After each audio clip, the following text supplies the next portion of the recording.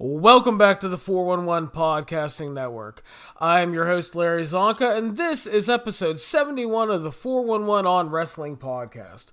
You can follow us on iTunes, Stitcher, Spotify, Google Play, YouTube, and of course the 411mania.com website. Please make sure to subscribe to the show, share us around, and leave us a 5-star review on iTunes if you have time. Joining me today, we're going to have a few guests, but starting off, I am going to introduce someone that I've followed for a long time, someone that's helped me get into Lucha, someone that actually I follow their stuff for when I have to preview like Fantastica Mania and Global Wars and Spectacular. The Cubsfan from the Lucha blog. Cubs, how are you today, sir? I'm doing well. Thanks for having me on.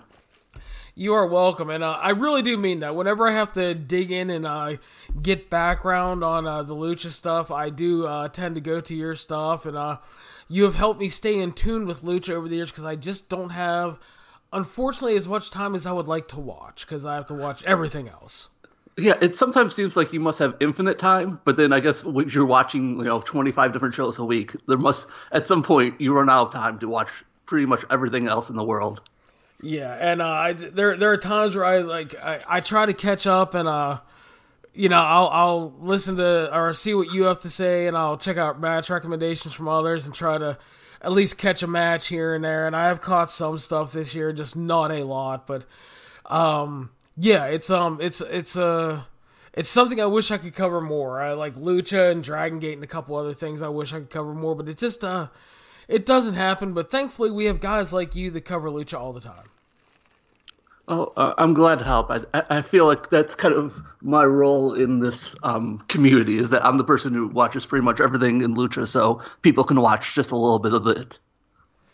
Yeah, and so that kind of, to start us off, I mean, what got you into Lucha in the first place, and what kind of got you into deciding to cover it like you do?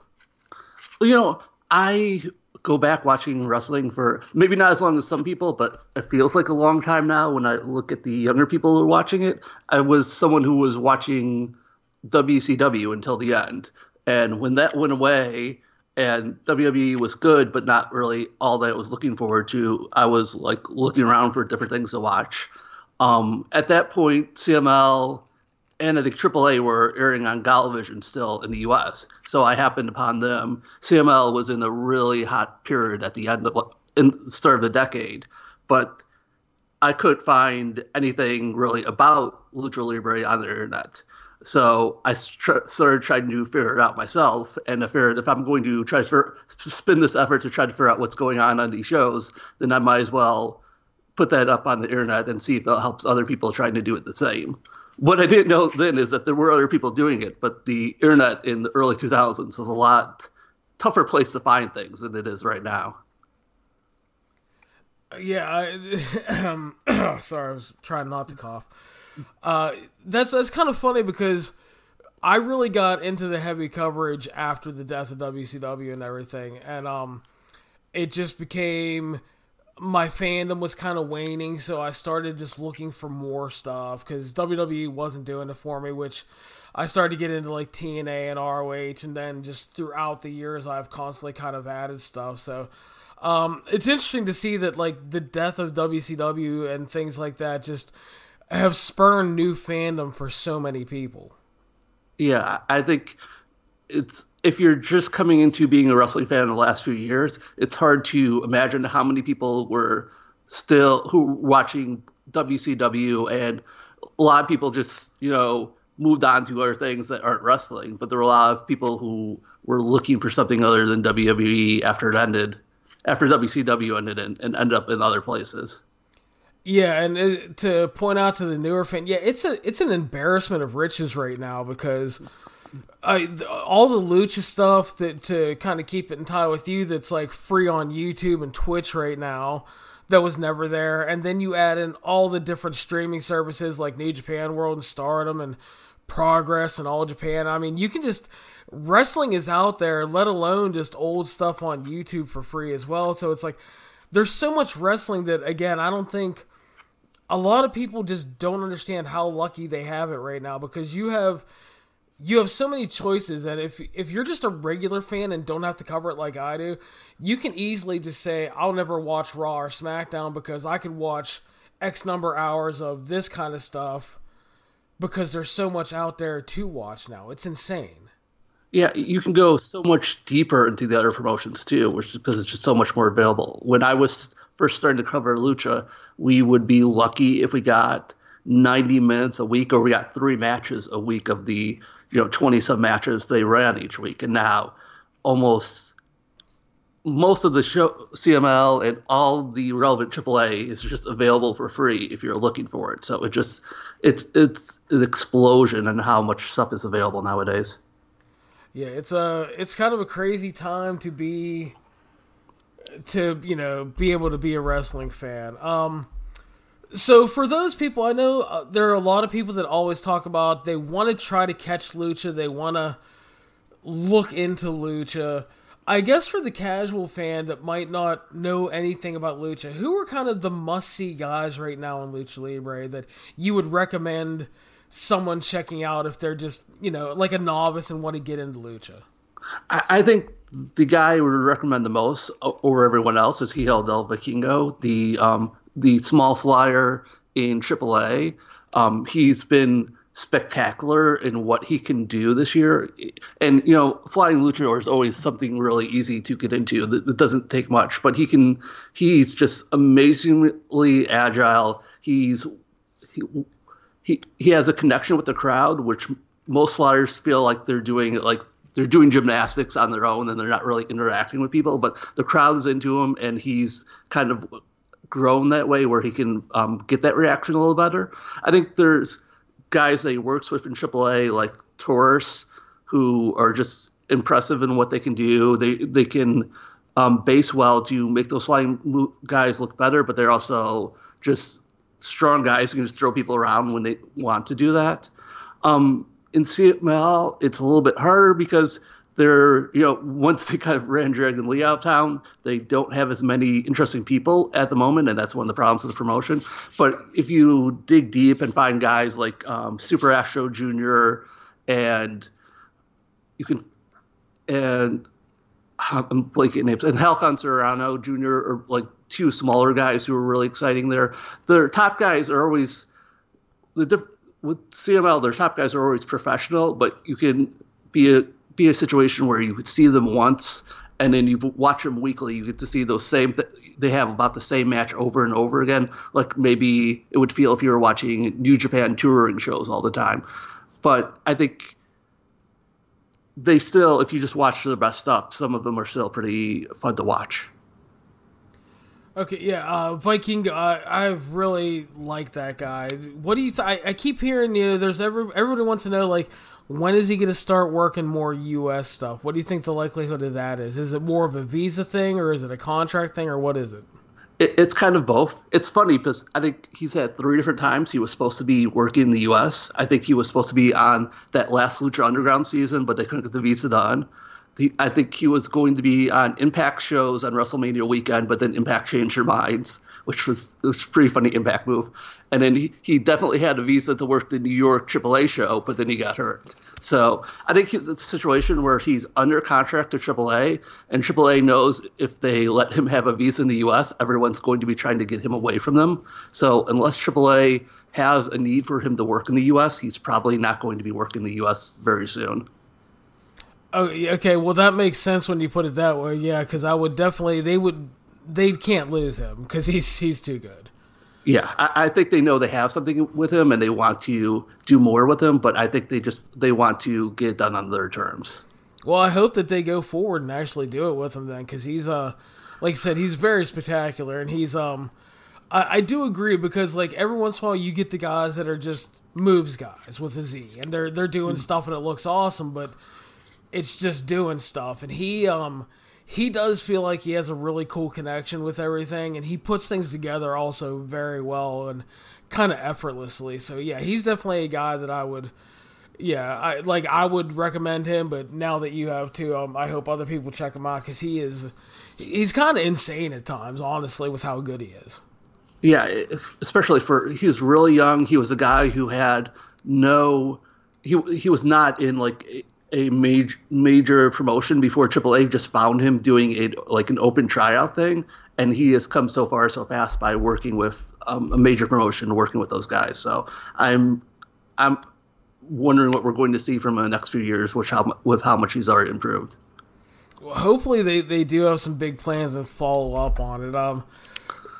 Kind of transitioning to another Lucha star, Flamita has recently signed with ROH, and he did a fill-in for Bandito on the ROH UK tour, and I like Flamita a lot, and I know a lot of people on my side have been asking, what happened with the fact that MLW announced that they were signing him, and now he signed with ROH? I mean, we kind of always hear about, like, MLW contracts are very flimsy and written on a napkin, but I think people want to know, like, what the hell happened with that?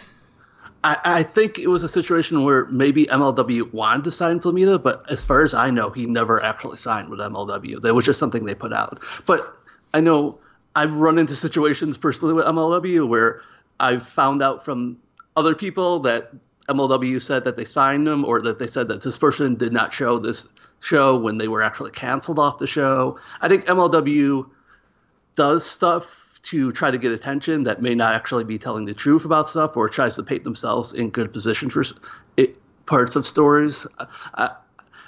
I think it's a situation where, because there's so much attention focused right now on WWE and AEW, that stuff like MLW saying contracts are signed and that they're not actually signed, or that they're not actually what they claim to be, just kind of flies under the surface, with people not really evaluating it too closely when they're happening. But I know MLW did have interest in doing more at Flamita, and it just, whatever reason, it did not work out. So he's kind of he was not under contract at all when he signed with Ring of Honor. Yeah, that was this. I was wondering what the hell happened there, because I do remember, because we had reported on it, and then, like, all of a sudden he signed with ROH, which I'm fine with, I guess, and it's just, everybody was like, well, what about the MLW deal? And I was like, I don't fucking know. Which, to stick with the MLW thing, what happened with ROH? Because they had made a big deal about signing him, and then obviously he left and went with ROH. See, this is where I'm trying not to get myself in trouble, but I think MLW said some things, both when he was signed and when they said he signed and when he signed with Ring of Honor, that weren't exactly the truth. I think MLW, I think Rush knew that he wanted to work with just per dates with MLW and never really signed a contract, because he wanted to keep his options open for a bigger company. And when the bigger company came along, which at least at that point, Ring of Honor was definitely the bigger company. You can make an argument now how things are going, but at that point, he was not under contract, and he was just going to take the better deal. And MLW said some things later about what stuff they were offering Rush, and many of those things, if not all of those things, were not exactly true. So I think MLW knows how to work the referees, I guess is the best way of saying it, to try to get themselves in the best part of the light. And the referees have not figured out that some of the stuff MLW is saying is not exactly the truth. Yeah, I've heard a lot over the last year just about kind of, like, also on top of that, like the kind of sketchy nature of the MLW contracts and how kind of not valid they are at times. And it's not the best business practice, I would say.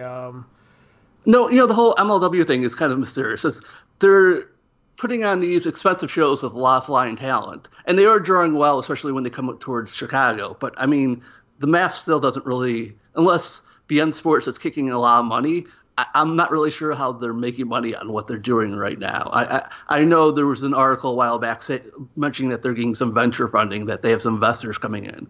But I wonder how they're all making this all work at this point. Yeah, I don't know. I would love to crack the book open on that myself, but because it does seem like I do know. I mean, honestly, they are drawing a lot better than ROH this year, and especially when they hit markets like Chicago.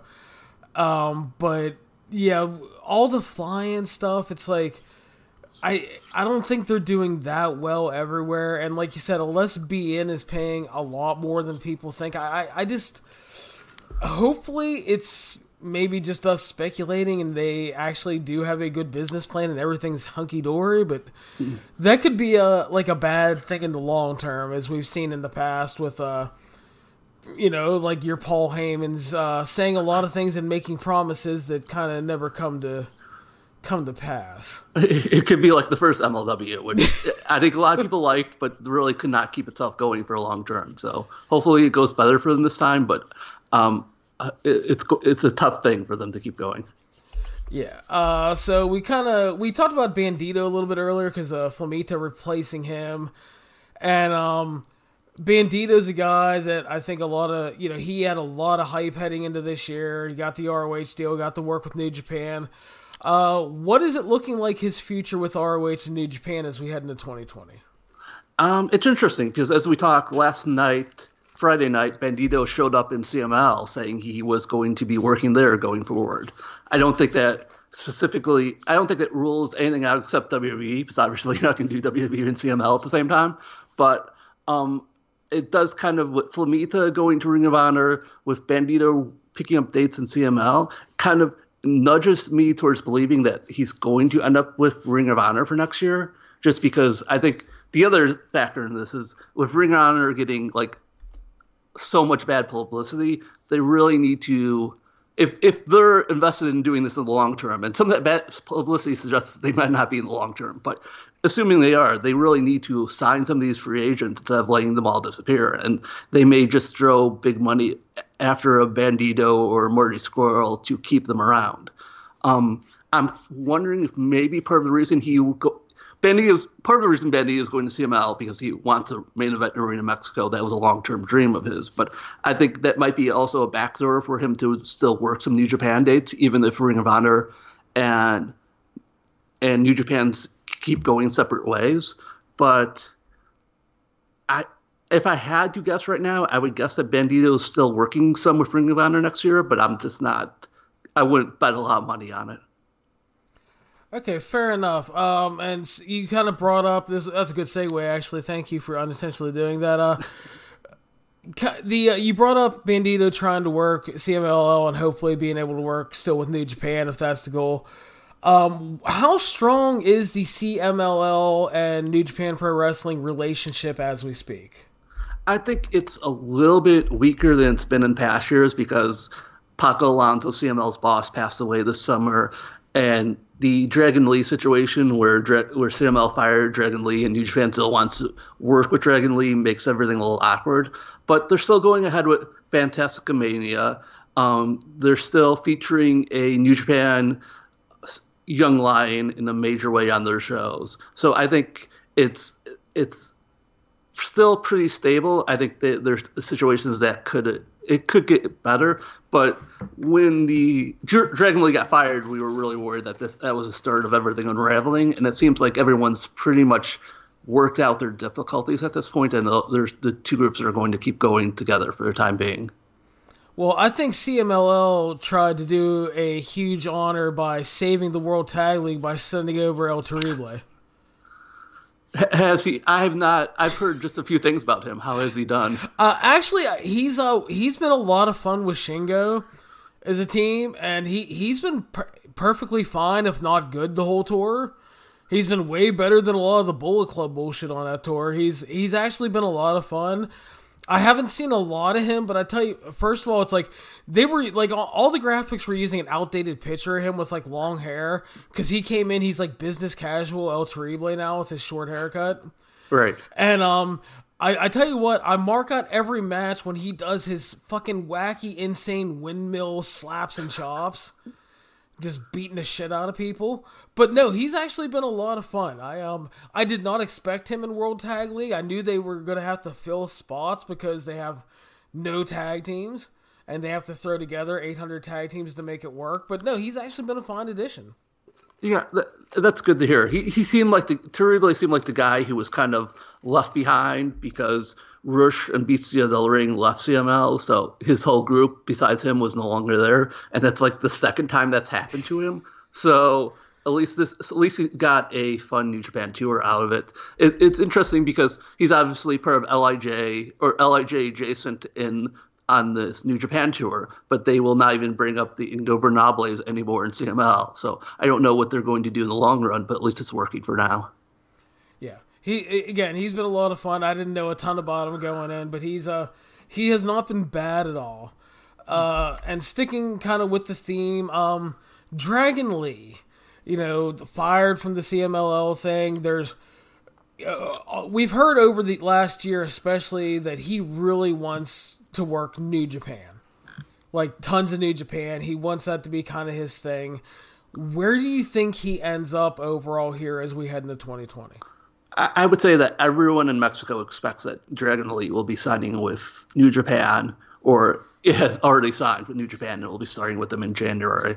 When the New Japan officials were in Mexico a couple of weeks ago, and then right as the last day were there, rushed to an interview bragging about how one of his brothers was about to sign with New Japan, and we were all pretty sure it wasn't Mexico. So I think it's a done deal. I think it's probably, like most New Japan deals, it's probably a 1-year deal, and then everyone figures out what they're doing in 2021. But he's wanted to be in New Japan so long, and I think he wants to do the matches with Takahashi, so he's going to be there to do them next year. Yeah, I was kind of hoping it's going to be New Japan, because I think kind of the whole thing I have envisioned is Hiromu beats Will at the Dome. And that's going to send Will to the heavyweights permanently, and then Dragon Lee comes out for the big confrontation with Hiromu, and they continue on with their long storied feud. So that lines up with my fantasy booking well, so thank you. Yeah, I'm glad I can help. I think everyone's really hoping that that's what they do. I wonder if they're going to... I don't remember which day they're doing the Osprey Takahashi match, but if they do, I wonder if they do Dragon Lee Takahashi on a dome, or if they save that for later. Yeah, Will and him are the first day. I think that they'll just do the confrontation and tease it for like the next tour or whatever, because you got a ton of shows coming up afterwards. Mm-hmm. But yeah, it makes sense. Honestly, I hope they're little careful this time, because they have obviously, if you've watched any of their matches in the past, and just not the match where Hiromu got injured, those guys go a little crazy. Yeah, they do it all the time. I know at least Dragon Lee has seemed like he's decided to no longer use the move where Takahashi got hurt on. He's put that one on the shelf permanently. But those guys are crazy enough that they can find a way to get themselves hurt in many different ways. Yeah, and it's probably a good idea that he put that move on hold, man, because it's like, it kind of always looked like one of those moves that, like, man, one slip and somebody's going to get fucked up, and, well, it happened, so. The story that no one knows is that was not the first time someone got hurt on that move, so most of the times it went well, but that may have been something that they should have packed away sooner, and it's good that they're getting it away now. Yeah, so hopefully they can still have some spectacular matches and not kill each other. That would be the ideal game plan. Yeah. So I know one of the reasons you were wanting to talk is you wanted to talk about some Ring of Honor in 2019. Yeah, when I wanted to talk about it, it was a normal promotion that had not, like, self-destructed on Twitter. So, like, most of my complaints were, like, storyline or booking related, and now it's like, do they need to fire everyone who's in charge of the company? Because it seems that way. But watching the shows, it's some of the stuff that's impressed me is, or maybe not impressed is the right word, is how slow Ring of Honor feels like it moves compared to the rest of wrestling. I mean, it came up with Maria Manic about how she was there for 6 months and never wrestled, because that whole women's storyline of Kelly Klein feuding with the not beautiful people and then eventually having the match took so long. And it was something where it was clearly not over by week 2, but it still went for 4 months. And that feels like the same way with a lot of Ring of Honor stuff. I'm not sure if you've noticed that too, or if that's just something they do all the time. No, this year's felt much slower than in past years. It feels like, part of it feels like they're not sure where they're going. So it's like, we'll just slow things down drastically until we figure it out. The Kelly Klein Angelina Love angle was just baffling, because The Allure comes in, they attack her, they set up the match for 4 months. Angelina Love wins, which you would expect a heel to win. And then they take the title off of her in 15 days. And they take the title off to a person who clearly at that point might not be coming back to the company, because even then they knew they had some problems there, I think. So exactly. So, and I mean, Angelina Love and Bria Manic is allegedly happening at Final Battle and will probably be for the title now that Kelly Klein is on the outs. But yeah, ROH has been so weird this year, and as you said, the product does move oddly slow. And then the TV has just become nothing. It's become like a glorified recap show with matches that have already aired on Honor Club. And I get that not everybody has Honor Club, but it's also the fact is that, like, we're 2 weeks away from Final Battle, and the TV show is not talked about Final Battle at all, except for, like, they ran the number one contenders tournament, and then they ran a video package for Roosh and PCO this week. That's it. Yeah, it's so weird. Someone told me about how they were changing this TV around to be more highlights, and I thought they were going to end up with something like what New Japan does for the Access shows, where they show up-to-date highlights, the big matches from the bigger shows, maybe on a little short delay. But this whole thing where the TV seems to have matches that don't air on Honor Club, and in the Honor Club gets cut down. It's a strange way to, like, separate your two fan bases when it's not like you have a whole bunch of people in either group of the fan base that you need to pull them apart. I'm not sure if there's some situation where by rule they have to have a certain amount of original content, and so they can't just put the whole thing in Honor Club and then cut it down for TV. But it's just strange how they were doing it. But then I went to a normal Ring of Honor TV taping before they made a change, and that was so tedious too. So there did need to be something to change, but I'm not sure they've hit on the right formula at this point.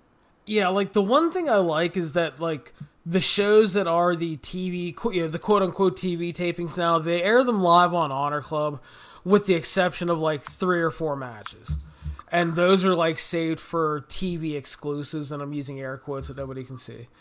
And, like this week, it was, like, Dak Draper, the Top Prospect winner against some dude, and it was, like, a 4-minute match that was okay. And, like, they do that every once in a while, and then they show, like, an entire match that aired already on Honor Club from that show. And, they're usually a good match, but it's like the product feels incredibly dated. And my biggest issue is, like, again, we're 2 weeks from Final Battle. They're not hyping Final Battle at all on the TV product. And unless you have Honor Club, in theory, you're still trying to sell this as a pay-per-view to people. So, I don't know, maybe, like, do something that makes people want to spend money. Yeah, it's strange. We can get shows from Japan up to date on Access that aired like the day before, but Ring of Honor is still taping stuff and going weeks and months behind. It doesn't really add up. It's the complete lack of no fucks given by Sinclair. Yeah, because it's like ROH is just there to fill an hour under little affiliates, and I mean, if they wanted to invest money into it, I mean, some people are like, well, they're investing money to help sign people. Well, that's all well and good, but if your TV product is shit and your production isn't growing at the pace that everybody else's production is growing, you're going to have more problems. Let alone all the rumored problems that are going on in management.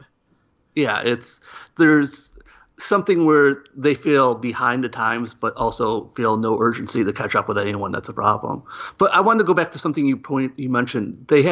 You mentioned Dex Draper, or whatever his name is, had a 4-minute match on TV.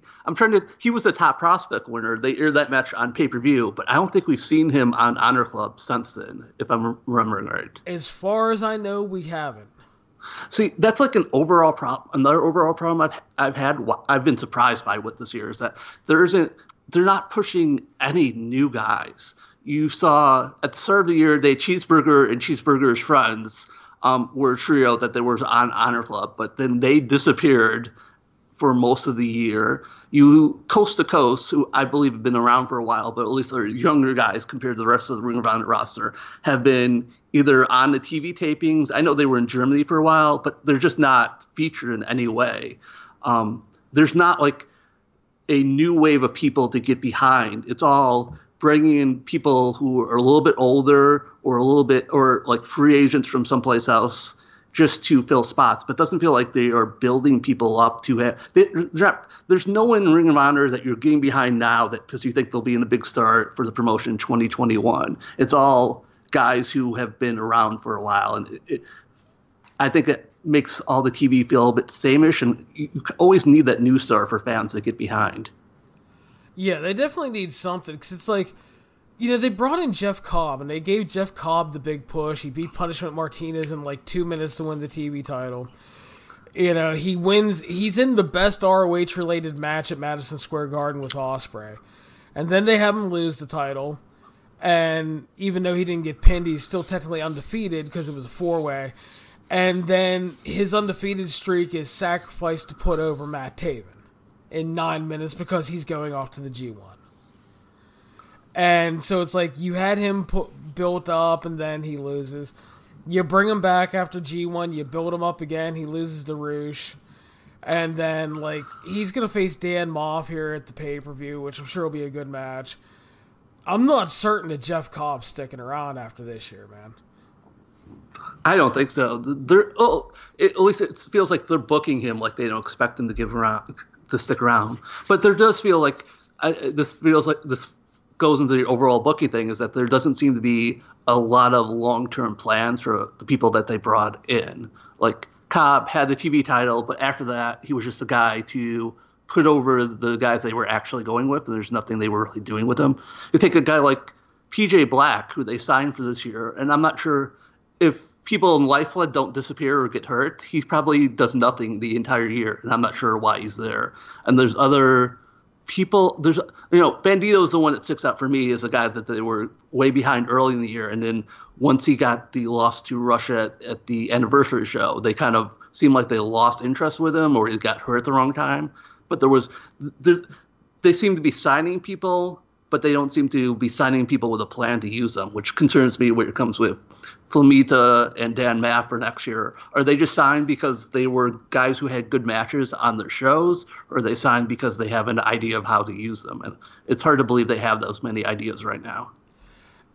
Yeah, and that is such a problem, because it's like the Lifeblood thing. I feel so bad for the guys that were left behind and got involved, because the whole Lifeblood thing, you know, David Finlay gets hurt, Tennille's contract, and so she decides she actually wants to make money, so she leaves.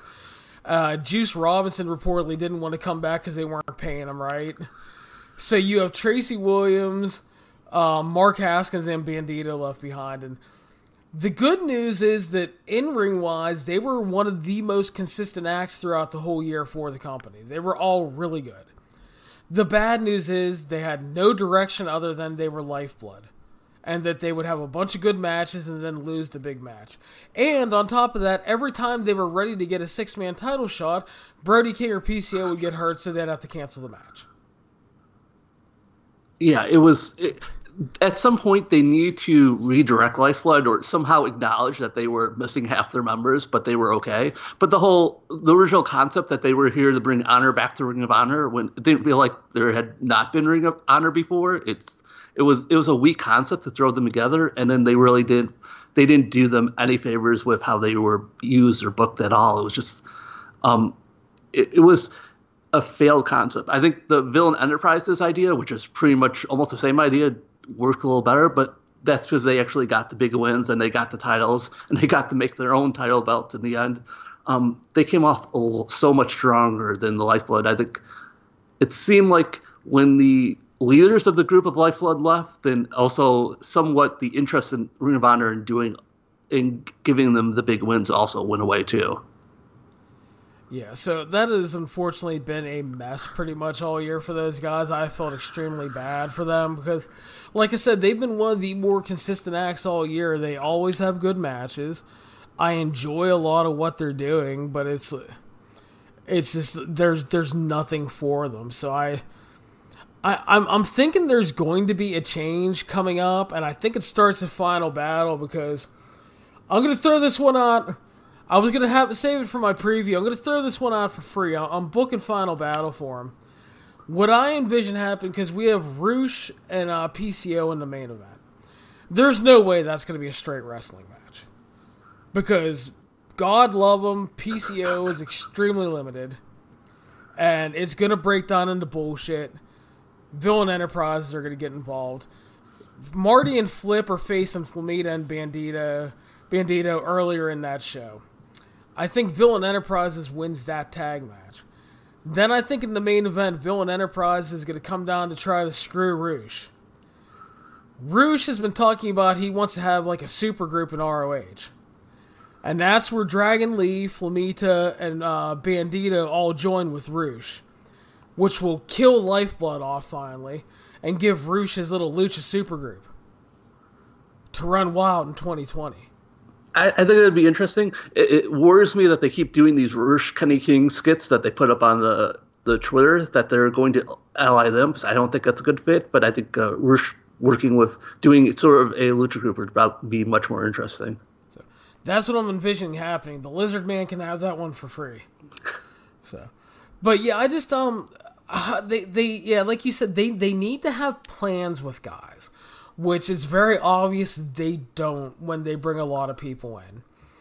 And I'm hoping that they can change that for 2020, because this company is in a scary place. I mean, you look at that Chicago show on the Spectacular Tour, which did not draw well, when Chicago's been a safe haven for ROH over the years.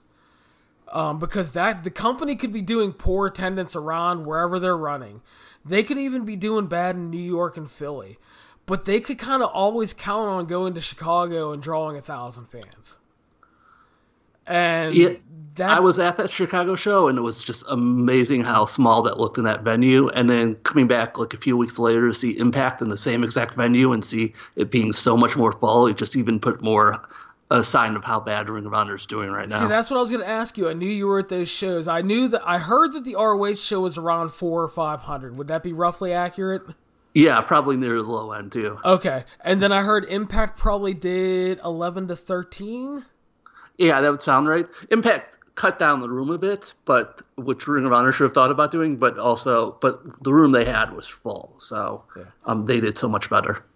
Okay, yeah, and then I always rant on this one. I keep hearing that people keep trying to tell me that Chicago was getting burnt out, and that here's my favorite one: Chicago wasn't interested in the luchadors, and from my recollection, Chicago seems to have a decent Hispanic population that likes luchadors, and MLW seems to be drawn really fucking well with luchadors there. So I don't see that as an excuse at all. No, it wasn't. And Impact put the AAA match in Chicago because they knew they would draw Mexican bands in there too, and they did. So I think it was more not making the connections in the market to promote the luchadors. There are shows I've seen with one of the local lucha-centric promotions that have drawn better than that Ring of Honor show did. It just they did not connect with the people in promoting that, and I saw a few familiar faces I see at the lucha shows, but not really the turnout you would expect. And the thing is, too, is by all rights, if they would have promoted that show well, it really could have and should have done better, because if you were marketing towards that lucha fan base, the Taven and Volador storyline had a deep history to it that they really should have played off much better, and they didn't. And the fact that you were bringing in, like, granted, I mean, a lot of people like the New Japan stuff, and it's like, hey, listen, we're trying to do something different. We're bringing Lucha to you, and Lucha does well in Chicago, but not kind of when ROH is attached to it.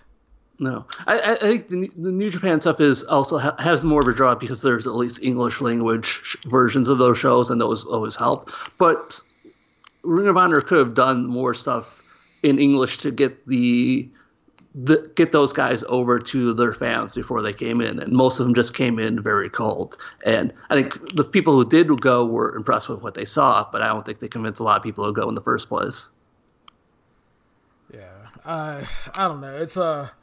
It's rough looking at the company right now, because it's ROH was kind of always that, you go back into the early days of ROH is like when you had to buy the DVDs and tapes, and you would always hear the Observer would come on Hurd in Chicago this weekend, Danielson had another match of the year candidate. Everybody needs to seek out this show. And you kept, you'd read the message boards and everybody that would go to these shows and they would talk about these great matches and you have to see it. And it's just there was this insane amount of buzz when the company was extremely small because they were putting on this product that felt must see on so many levels. And now the company is theoretically healthier than it's ever been because of the Sinclair tie-in, and it's just, I don't know if you want to say the soul's been stripped away or whatever it is, but it's just, they don't obviously have the talent, and as you'll hear later in the show, Jerome and I talk about,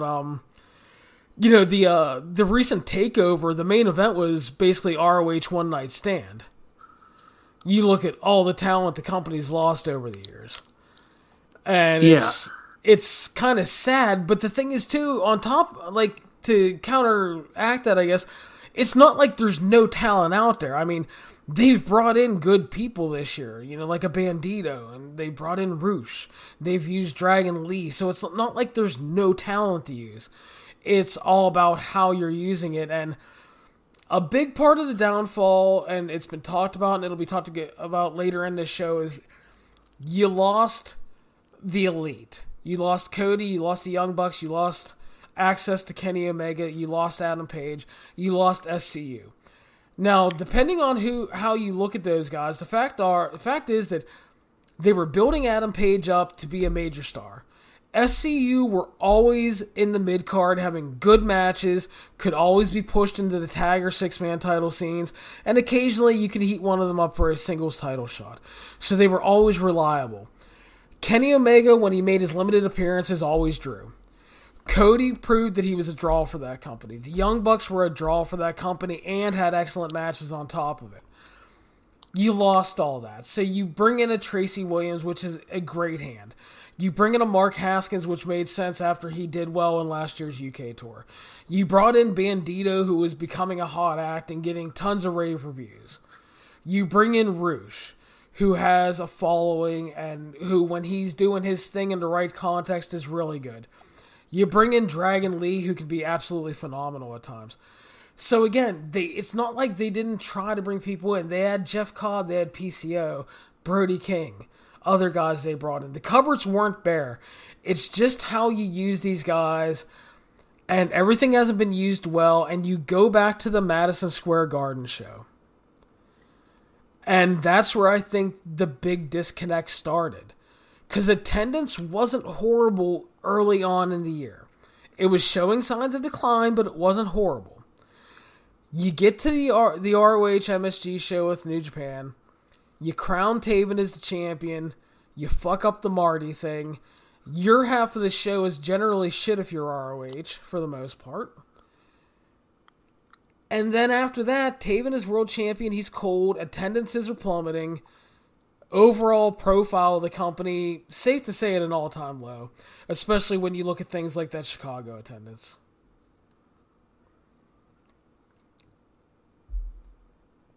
Yeah, it's that MSG show was their chance to show what Ring of Honor was going to look going forward, and they unfortunately did a really accurate job of what Ring of Honor was going to look like going forward, and that's why they're in the situation where they are. I think it's a strange thing to me because I was not someone who was hugely following Ring of Honor before this year. I went to some of the first shows when they came to the Chicago area. I've gone to some more recently, but I was not really.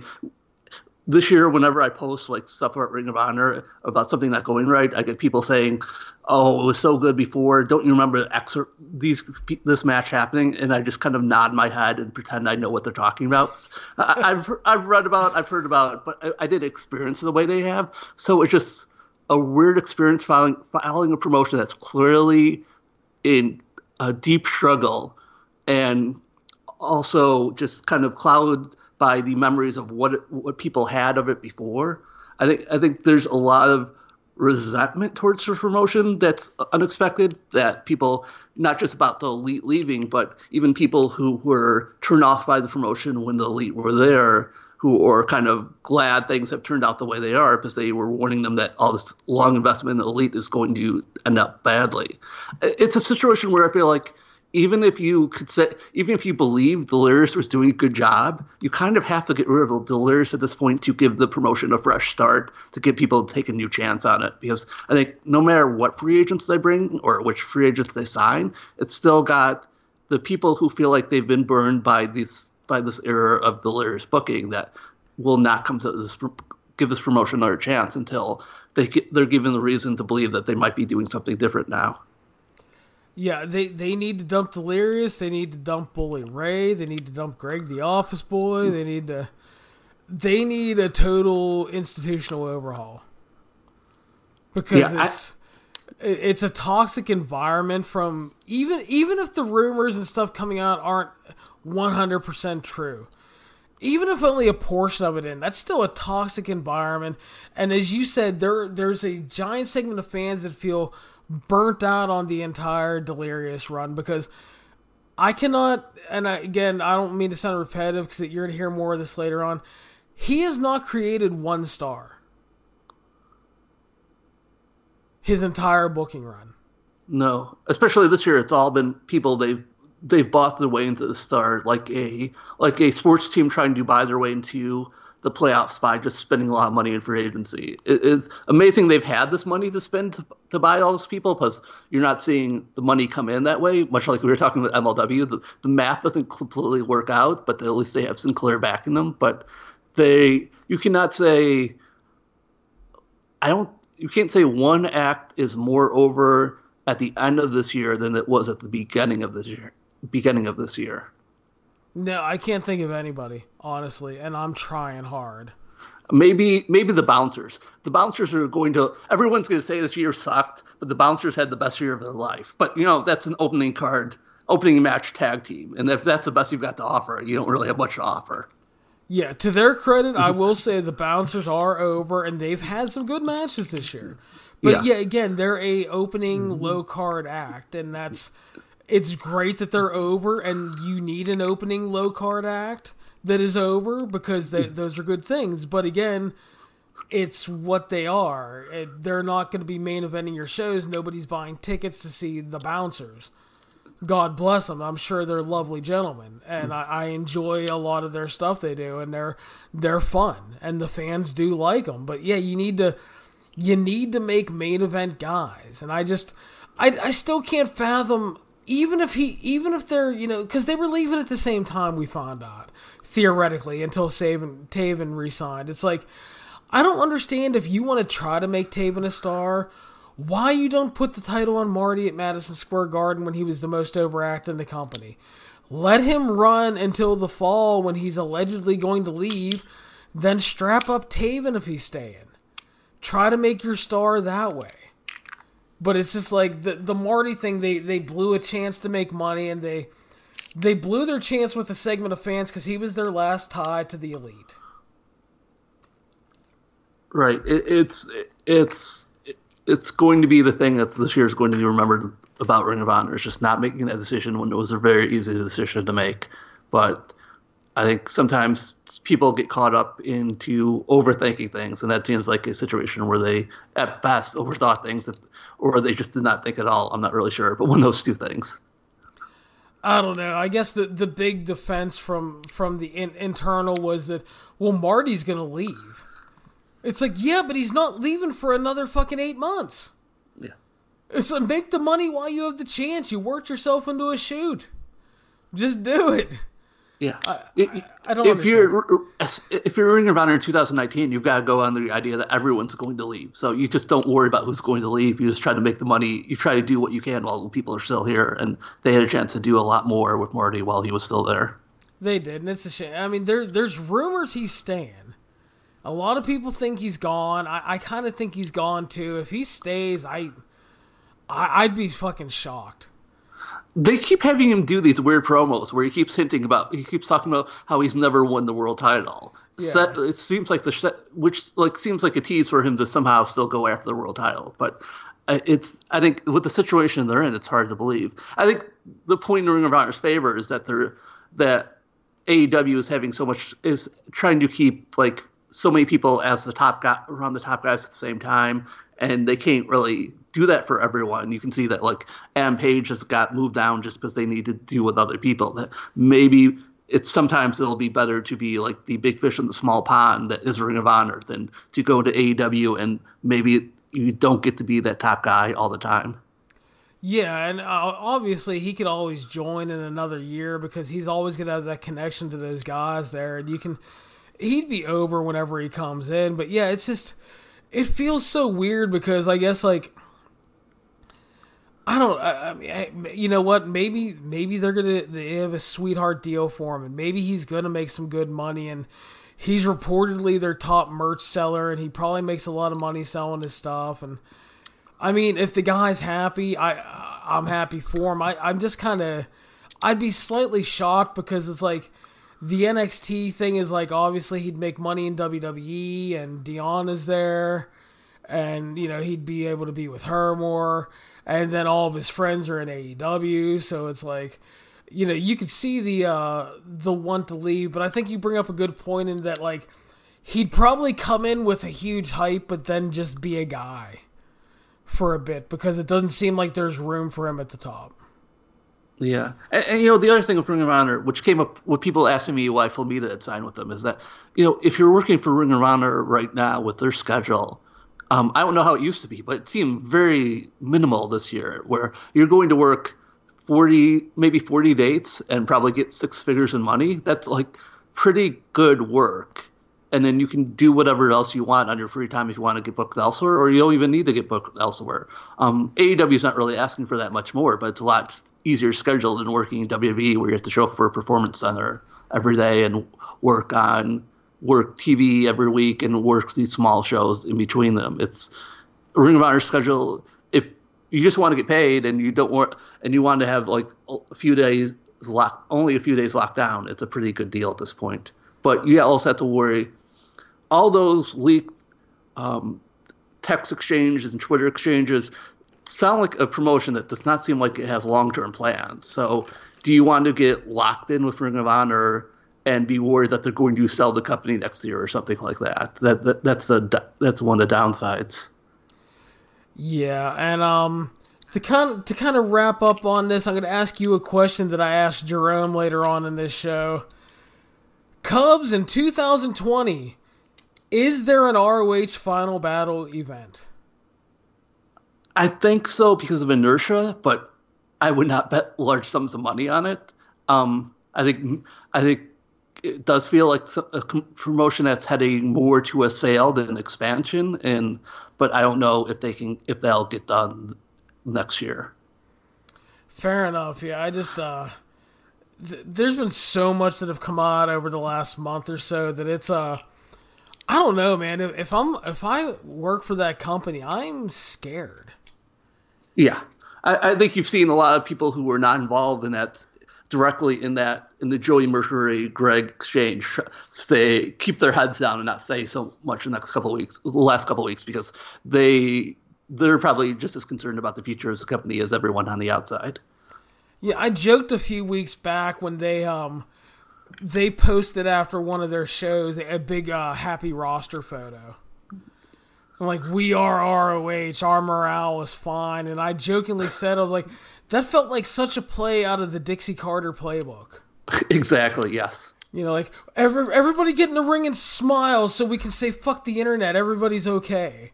Yeah, that the kind of thing you only do when you know everyone believes you're in a lot of trouble and you have a lot of problems. If everything's actually fine, you don't really need to take that photo. Yeah, so it is definitely a scary time for that company, and it's a company with a lot of history, and it would be very unfortunate if it ended up shutting down following this kind of horrible strand of events and like outings of the institutional breakdown behind the scenes. And it would just be sad. And I mean, I'm sure some people would be happy if it existed just as a channel page on the WWE network, but it would be really disappointing on if that's how it went. And people, because that would take away opportunities for people to work or people to get experience. I have to say that I don't want to be all negative about Ring of Honor. I want to say just at least pick one good thing to say. And I would like to say that Quinn McKay, who's been doing their interviews for Ring of Honor, is like the best prospect they have in that promotion. She is very good at her job. And I think Ring of Honor is so not watched at this point that people haven't realized it. But she's the person who probably should be picked up by AEW or WV right away. Because I think she comes across very well with what they ask her to do on the stuff that's mostly on the Twitter side, but I think she's a strong personality in a position that really usually doesn't have strong personalities. She is. She's actually very good at her job, and yeah, it's one of those few things. And I like Ian Riccaboni a lot. I think Ian does a really good job, especially with kind of what he has to work with at times and trying to make sense of everything. I think he's a very good commentator. I think they have the best commentary group that any of the promotions do. It's kind of a weird thing that they're really set there. I mean, even Caprice and Colt do good, and then when they pull in like a guy like Dalton Castle, he does great too. It's that part of everything else maybe not working as great as it should be, but that part of their game is really good. Yeah, and they do. Cause, Ian and Colt are very good together. Caprice can be really good. Caprice was actually surprised me when he got to do a little Japan earlier this year. And, I enjoyed him on those shows too. Yeah, I was shockingly surprised. He did really, really well there, and I was like, "Well, good for you, dude." I'm like, I love to see when people get a chance like that and kind of knock it out of the park unexpectedly, Yeah. So he did really well, and again, and I've liked a lot of. I like being able to see Roosh and Dragon Lee and Bandito, and I think getting Flamita was really good because I like him a lot too. And he was, like I said when I did my preview stuff, I was like, nobody can really replace Bandito, but if you're going for the next best thing, Flamita's a pretty damn fine replacement. And he did good on that tour, and so I'm glad he got signed, and hopefully he's happy and gets to do well there. Yeah, I think he's a guy who has had close calls on coming to gain U.S. deals, since he was also on Lucha Underground for about an episode before things fell apart there. So I'm hoping Ring of Honor stays in one place so he doesn't go to another place that falls apart right after he signs. Yeah, that'd be good. I was kind of surprised. I thought he might end up with Impact actually at first, because they brought him in, and I was like, and AEW used him on that show, so I was like, I kind of felt like Impact might try to snag him, and because I knew LAX was on the way out, and I thought there'd be someone they could have Conan do stuff with, but for whatever reason, it didn't work out, and Conan got to hang around with the ECW guys and then disappeared. Yeah, it's kind of weird because he was a big part of Impact and MLW at the same time, and I don't think he's on TV with either of them right now. No, I haven't seen him on MLW in ages after they beat him up and took Selena's phone back. Yeah, so I'm not sure what's going on there. It's Conan. It's hard to tell. Yes, he could still be working behind the scenes. He could be working with more promotions at the same time. It's tough to tell. I know. He's working with 18 companies or something. He's going to bring in the new Latino invasion again. Yeah. It's just hard to tell, but Cubs, I want to thank you for wanting to do this and talking with me today, man. It was a pleasure to talk to you, and nice to talk a little bit of Lucha and dig into some more of the ROH stuff here. And please let everybody know where they can follow all of your goodness. You can follow me at LuchaBlog on Twitter. My website is luchablog.com. I do daily news updates with everything that's going on in the world of Lucha Libre. I review all the Lucha Libre shows I can. It's not as many shows as you review, but it does feel like a lot of shows sometimes.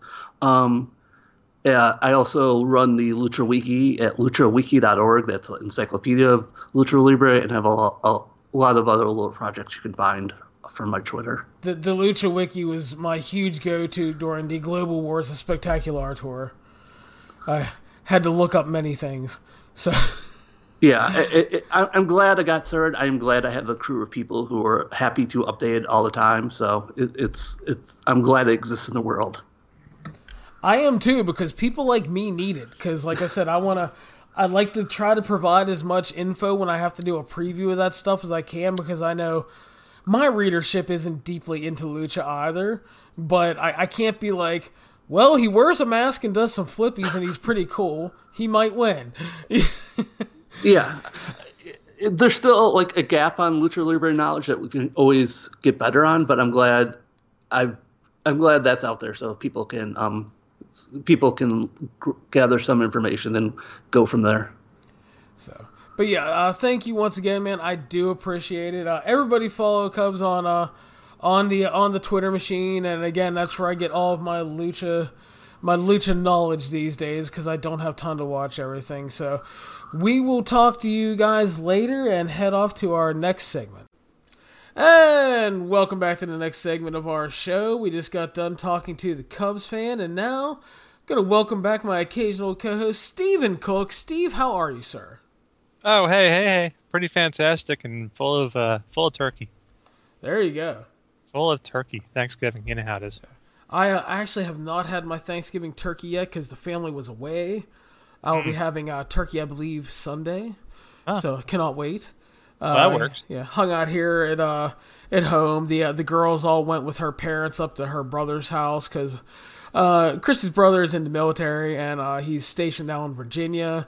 And his wife and kid are up there. They have a new house, and he's in the middle of a bunch of stuff. Has a promotion and going to be deployed eventually. So they decided to spend Thanksgiving with them. And sure. I just had way too much to do because I would have been working the whole time if I would have went, and I don't want to do that.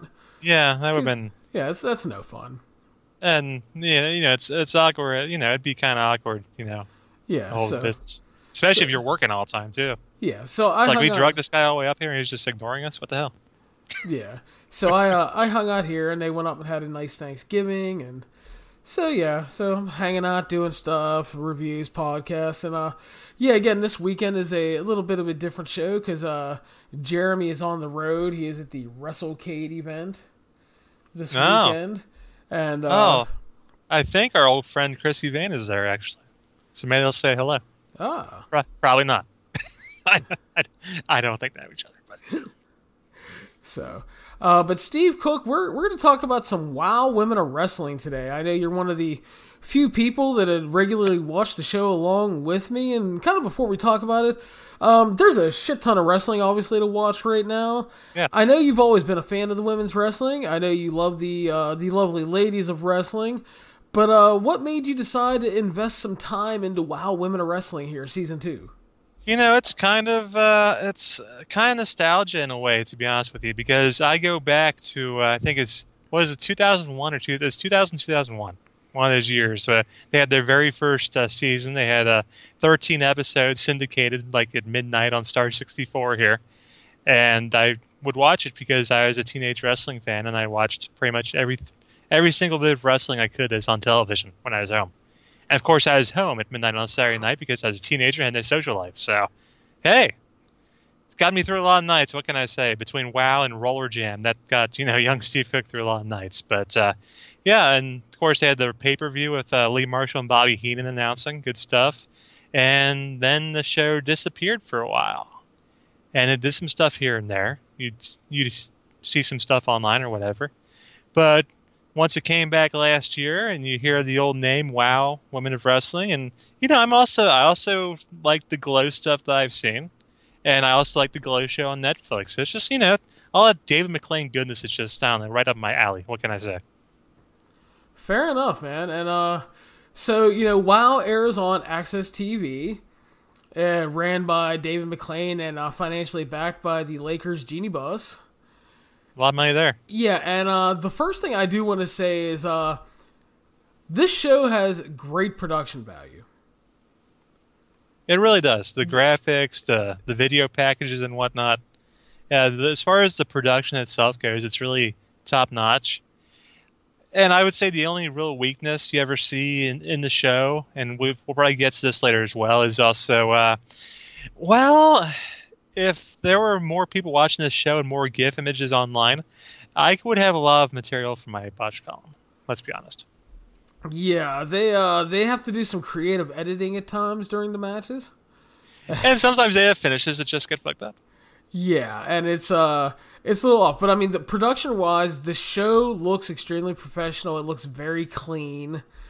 It looks, honestly, if we're comparing, it looks way better than MLW. It looks way better than ROH. It looks better than Impact. Just in terms of clean production values. And that's not taking a shot at those promotions. That's a compliment to WoW. They've done a very good job. I mean, you may not have the very best wrestling product, but one thing that takes people out of a show very quickly these days is lack of production value. Oh, yeah. Yep, just missing stuff and just being completely, just shitty production pretty much. And that's always been kind of one thing that McLean's shows have been good at. Like, Glow had good production for its time. And the original WoW had good production for its time. So they just finished up. We had season 2 of the show here on Access TV, 10-episode season, including a double season finale where we had some title changes and stuff. Kind of overview on the season, Steve. What were your just general thoughts on the season as a whole? I thought, and I know you'll probably agree with me on this one, that the show was largely carried on top by Tessa Blanchard. I mean, we all know that if you've seen her on WoW, if you've seen her on Impact Wrestling, you know that the girl's a star. That's all you can say. And she's by far the most talented woman on this show, and a well-deserving champion for most of the season. And it is an interesting story they told with her too, where she was trying to duck these challengers, trying to duck Jungle Girl, who'd been with WoW forever, and ducking the Beast, who is the new girl they're trying to push to the top and be their next big star. And of course, Tessa would use means to get around those two and have matches with the likes of a Faith the Lioness. Although I can't blame her for. Rena Reyes got a title shot, and I had no problem with Serpentine getting a title shot. I thought that was well deserved. Yeah, agree that Tessa definitely, as far as star power, carried this season. She is. I wrote it after the season finale that if you're not sold on how good Tessa Blanchard is, you should watch WoW Season 2. She had a really good match with Serpentine, which is Cobra Moon / Thunder Rosa. Yeah. That was really good. And she was another bright spot of that season, too. She was really good. Whatever you name her, she's very good. Yeah, she had a good match with Giselle Shaw, Rena Reyes, who is someone who has really been impressing. And her and Tessa actually had what I heard was a great match over during the British J Cup for Rev Pro. Really physical, good match. So, Rena did well to drop the mask too from season 1. Yeah, but she's someone that's coming along really well. She's gotten looks by Impact and ROH and WWE at times. So, would not be surprised to see her sign somewhere soon. But she showed a lot in season 2. But Tessa carried that promotion, and what I said is if you're not sold on her, you need to watch 2 matches, and I'll tell you why. She worked a match with Jungle Girl.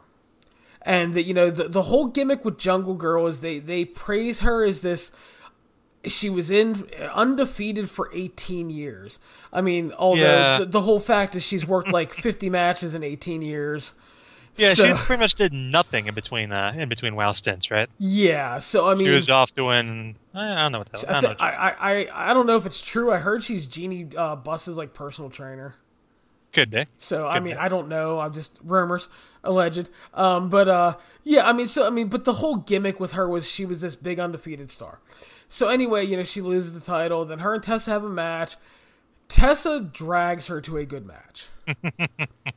Does everything she can to make Jungle Girl look like someone that was undefeated for 18 years while never sacrificing herself or her star power. Right. And then the season finale is the Beast finally gets her title shot against Tessa. Which they've been building all season. The Beast was their hot young up-and-comer, ready to go. Yeah. And the Beast is somebody who has a fantastic look. She looks like a beast. She's jacked. She has a great in-ring presence and presentation. Not exactly the most polished in-ring performer. Well, it's just to be expected because, like we're saying, she hadn't...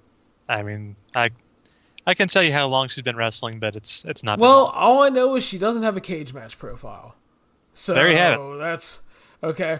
In ways, she kind of reminds me of early Monty Brown, to whereas she does have some charisma, she has a great look. You can tell there's something there, but she's really raw and needs a lot of work.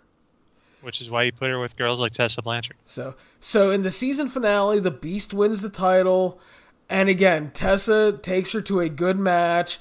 Tessa largely selling the whole time, putting her over, making the Beast look like a beast and somebody that's going to carry that promotion. And again, in the whole thing, Tessa loses absolutely nothing. She is an absolute star. She's a great performer. She gets it. And on top of that, obviously, Tessa just has the always talked about it factor, Steve.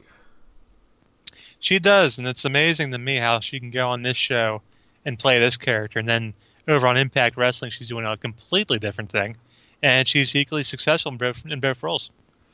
Exactly. So, I mean, tons of credit to Tessa Blanchard. As far as the people for me that carried the season, obviously, it's number one, Tessa Blanchard, far and away. In kind of like the sub roles, I thought Serpentine and Reina Reyes did a really good job. But for me, the other standouts was the tag team of Fire and Adrenaline, which is Kiera Hogan and the former Diamante. Yeah, I remember. I've seen Kiera Fire in some other places as well, and they definitely gelled together pretty well. I really liked the match they had with it was the Monsters of Madness, Havoc and Hazard. Yeah, and which is a well-experienced tag team who's been they've been teaming places for a long time. You can tell that they have great chemistry. Which, for those of you that don't know, the Monsters of Madness are Jessica Havoc and Nevaeh. So yeah, they're obviously they've tagged and they're linked because Nevaeh is married to Jake Crist, and I believe Havoc is dating Sami Callihan. So they're part of that whole kind of group there. Yeah. And they played, they just played a good monster tag team, Fire and Adrenaline, who are... The best part about their story is they came together and it felt like a sweet, wholesome moment on TV, plus add into the fact that they're a real-life couple. There you go. So they had a natural chemistry, and they were a great little underdog babyface tag team. And the whole season was built to them getting into the tag team series, winning the tag titles at the end. And again, they were another highlight of that season, which is they're going to get lost in 2019 because of all the great stuff happening and all the great tag team matches. Because this wasn't like a great tag team match. It was really good. It told a good story, and it was a culmination of a really cool moment. Unfortunately, like I said, though, it's just going to kind of get lost in everything because there's so much out there. But they were really good, and Adrenaline / Diamante looked really good all season long, and it just, you sit there and it's like, I kept thinking for the longest time, Impact could have done way more with her. Yeah, what happened? Didn't she just get injured there and just disappear? Well, here's what happened. She got injured, and then she came back, and they did an explosion match with her and Su Yung. Oh. And it was bad, and it wasn't her fault. Because Su Yung is all character and not really good in the ring. She's got a great character, yeah. But and not much else. It was pretty much her fault. It was bad. And from what I heard, Diamante got the blame, and they just Sue's not going to get the blame there. Yeah. So that's what happened there. When my big thing is, I was looking forward to when LAX was running and they had the Decay stable with Abyss, Crazy Steve, and Rosemary. Mm-hmm. I thought you could have done a lot of stuff with all of them. And because you had the two women that could have went, you could have done a women's title feud, you had the tag titles involved. Could have done a lot there, and it never happened. And that kind of always depressed me. So she, I thought she did really good in this season. She kind of did she was like a little hybrid of like MMA and Lucha Libre, which worked out really good for her. Kiera Hogan as Fire was just a great baby face. You know, the Ricky Morton of the team many times, and just it was just a really good combo. And then you have the monsters to play off of in the season finale, and just really good stuff. Really enjoyed them. Yeah, I liked a lot of the tag team stuff they had on the show. They had a lot of solid tag teams. I thought, at least tag teams that had good characters and kind of made sense together. Like, Psycho Sisters were fun. You had to like those three girls, all crazy stuff, and the Bully Busters were cute, And then of course you had Siren and Holodead, that whole thing with them, and Princess Aussie, which I don't know. I don't know about all that. The one thing that, while I'm thinking about this, one of the kind of the drawbacks for some of the storylines in WoW this year to me, there were a lot of heels. There were a lot of heels. There were some storylines that kind of you're watching them, you're like, who am I supposed to root for? Like the whole business with Holodead and Siren and Princess Aussie. Then you have the Psycho Sisters coming in, and like Holodead and Siren are teaming with Aussie at some point, and they're all fighting, and I wasn't sure what to make of the whole situation. It's kind of weird there. Then the other thing where I thought could use better face-heel dynamic was the business with Amber O'Neil, where finally Amber O'Neil, where Lana Starr gets a new protege, Faith Lioness, and ditches Amber O'Neil as a Beverly Hills babe, which was always a bad fit anyway. I didn't think Amber really fit into that role. She fits a lot better into the role of the tag team with Jesse Jones with Southern Pride. But then you have Lana Starr as a heel, and Jesse Jones obviously a heel. So, like, who am I supposed to root for? Am I supposed to root for Amber reasserting herself as a Donald Trump supporter? I wasn't quite sure how to go with that whole situation. Yeah, it was really weird because it's like they did the turn. Amber goes with her and goes back to her roots as a Southern gal, which is fine. Yeah, I mean, that's a better fit for her. But exactly, and at the same time, why are they still messing with Lana and Linus and all that? Well, they had to get revenge, which I was fine for, so they booked them as like baby faces for 2 weeks. Which is weird, yeah. Which was fine because it was okay in that feud because Amber came off as a baby face afterwards. And then they just turned them heel because the Southern Asians stole their boots. The Dixie Darlings. Yes.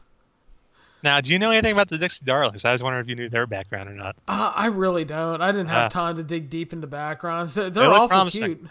They look promising. I'll say that. Well, Jolene and Jolyn. Until they get in the ring, yeah. Yeah, well, we that can get better with time.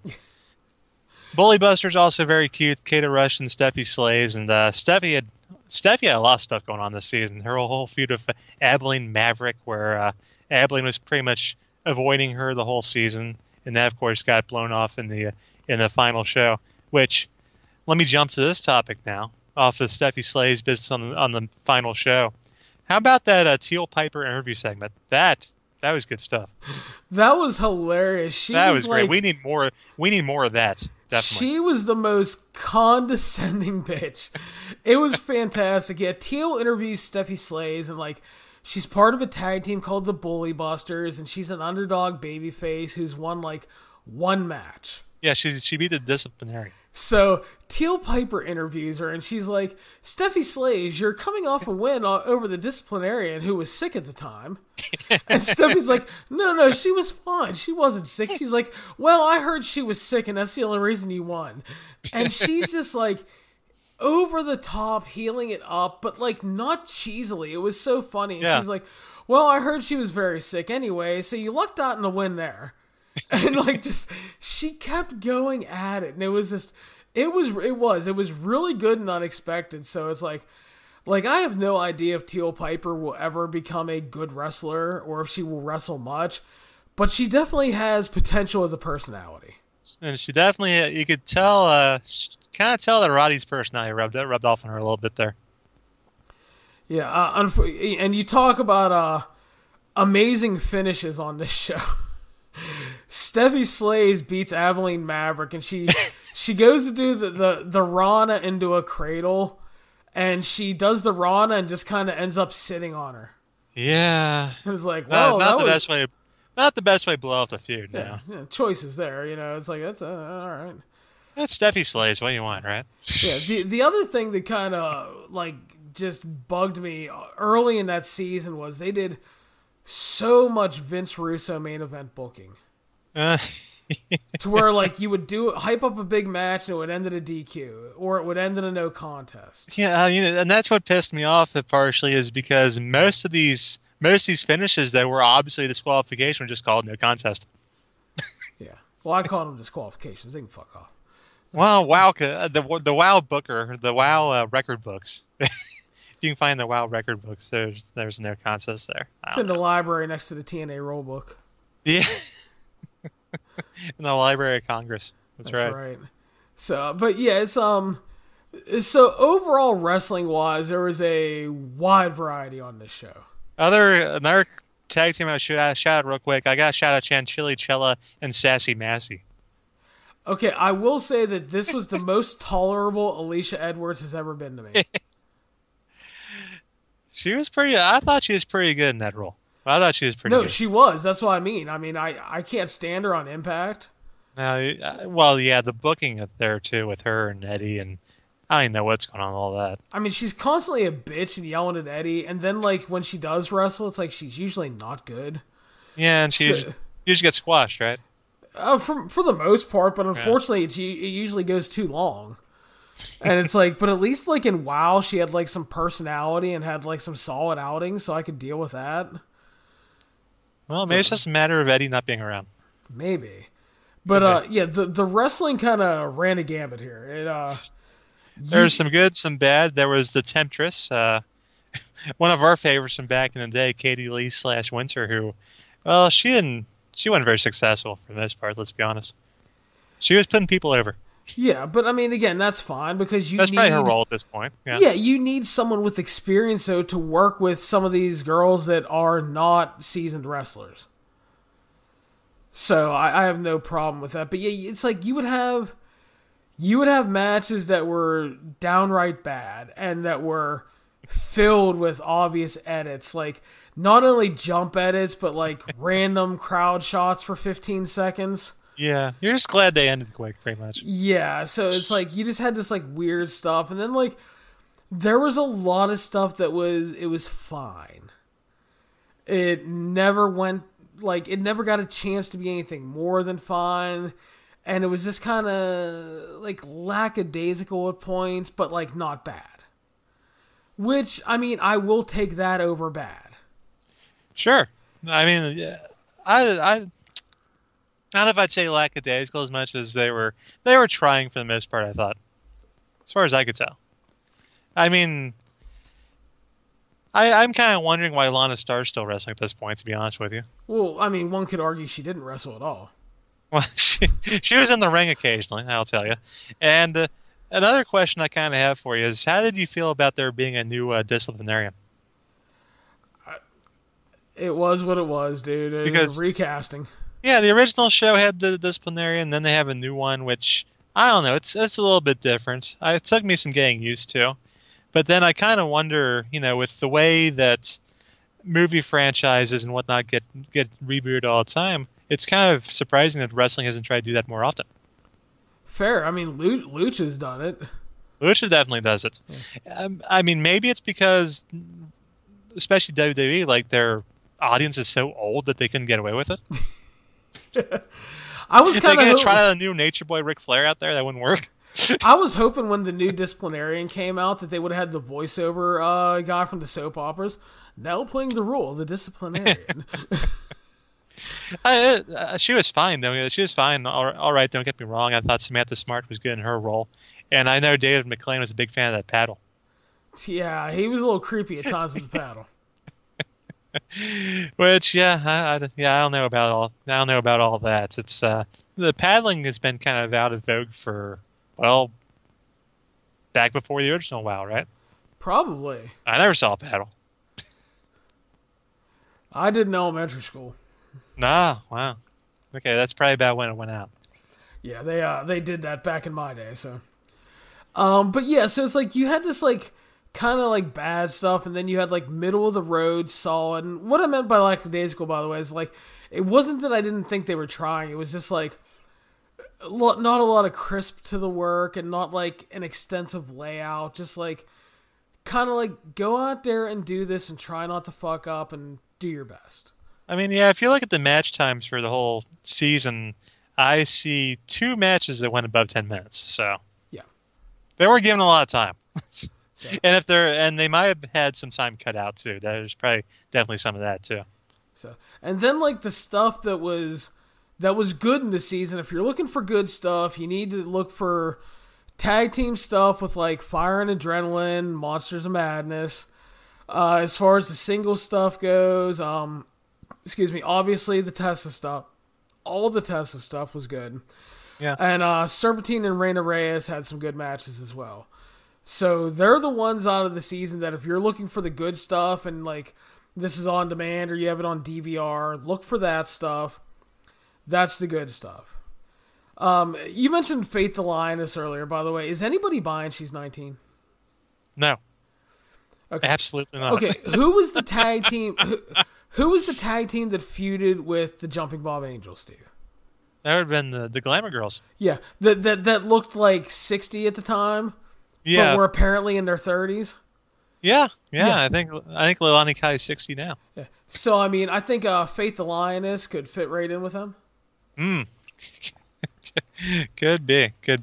How do you feel about Malia Hosaka and her random appearance? Yeah, that's what I was going to say. So speaking of elderly wrestlers. No, yeah. I shouldn't say elderly. Yeah. Get yourself in trouble there, Steve. I know, right? But, I don't want to get in trouble with her either. She's a badass. One of the season closing angles was Fire and Adrenaline win the tag titles, and they're having the big babyface celebration, and Malia Hosaka makes her return, which a lot of people will remember from the early days of Shimmer, and she did well, and apparently there was a falling out there. Lots of rumors as to why, and a lot of it involved her personality and the way she was acting towards younger talent.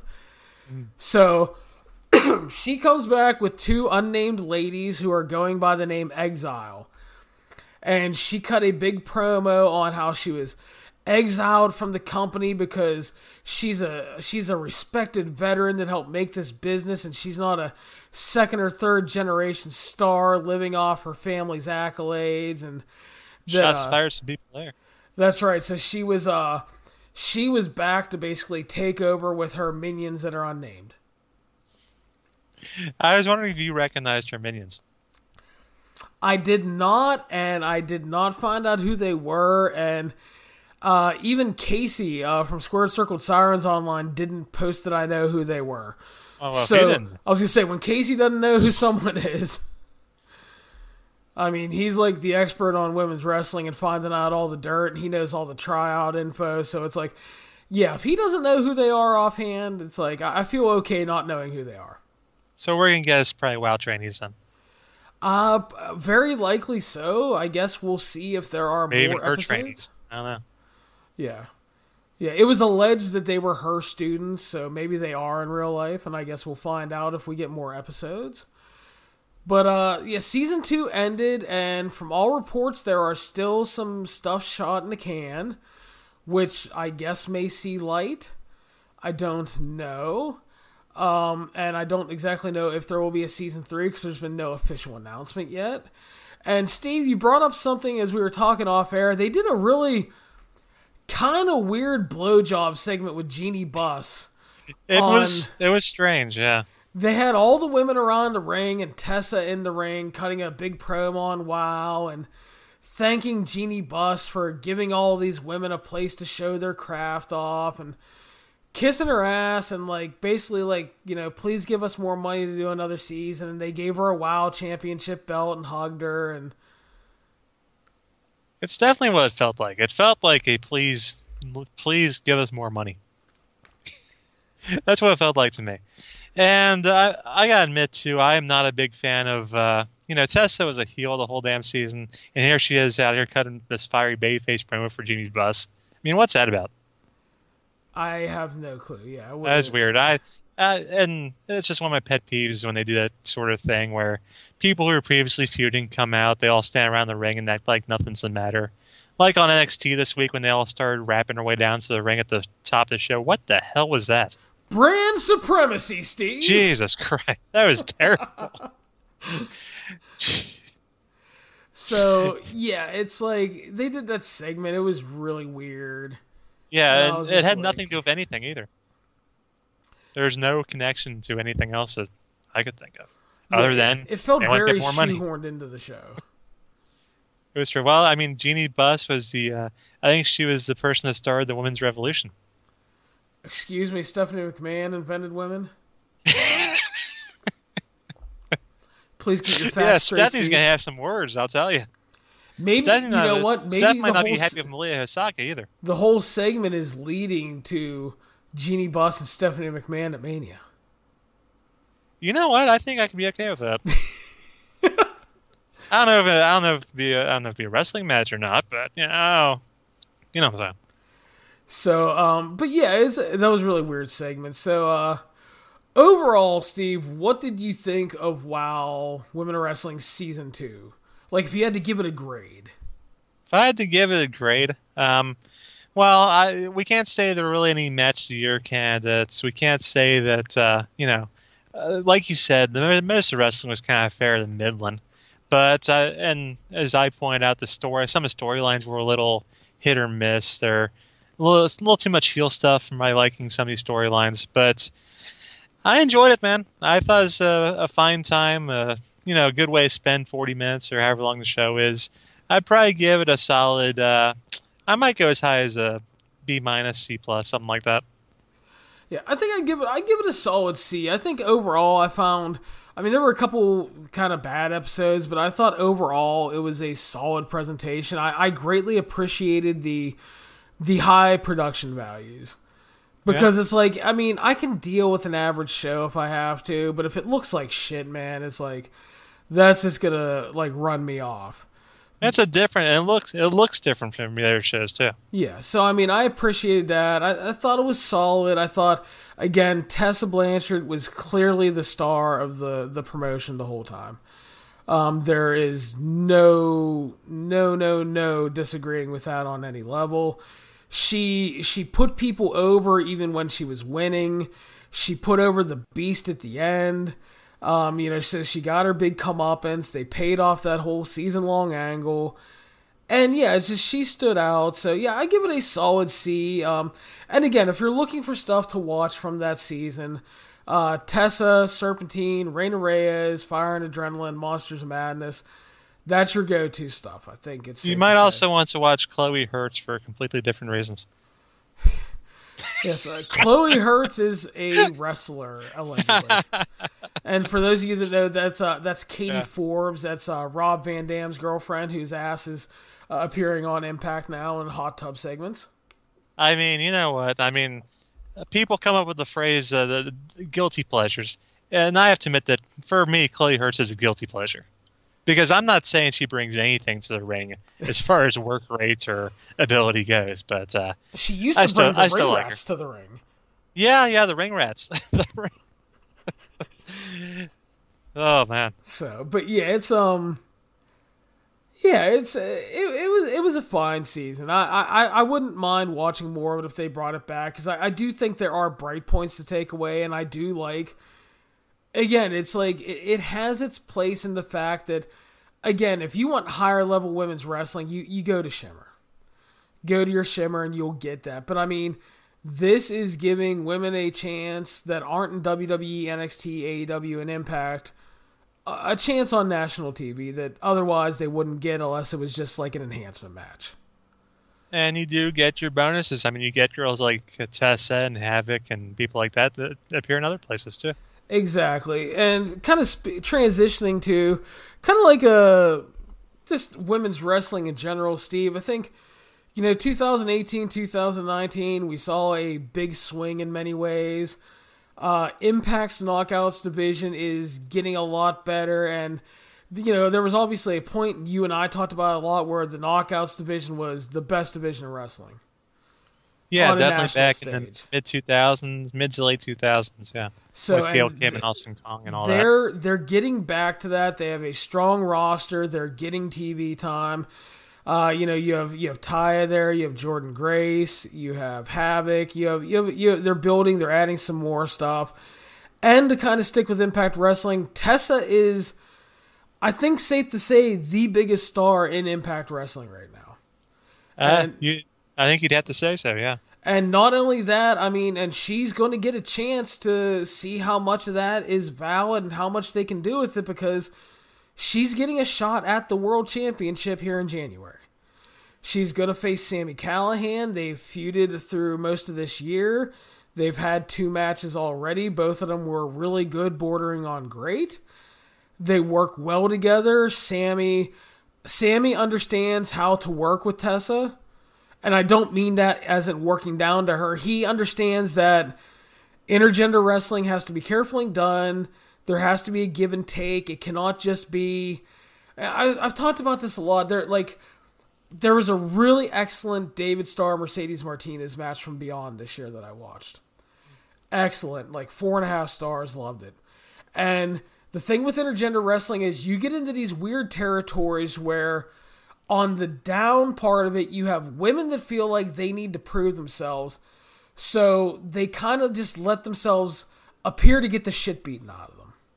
Yeah. And it becomes uncomfortable for a segment of this fan base. And then you have the other end of the spectrum to where they kind of take way too much of the match against a bigger opponent and it becomes unbelievable. And it's very rare to get that great middle ground.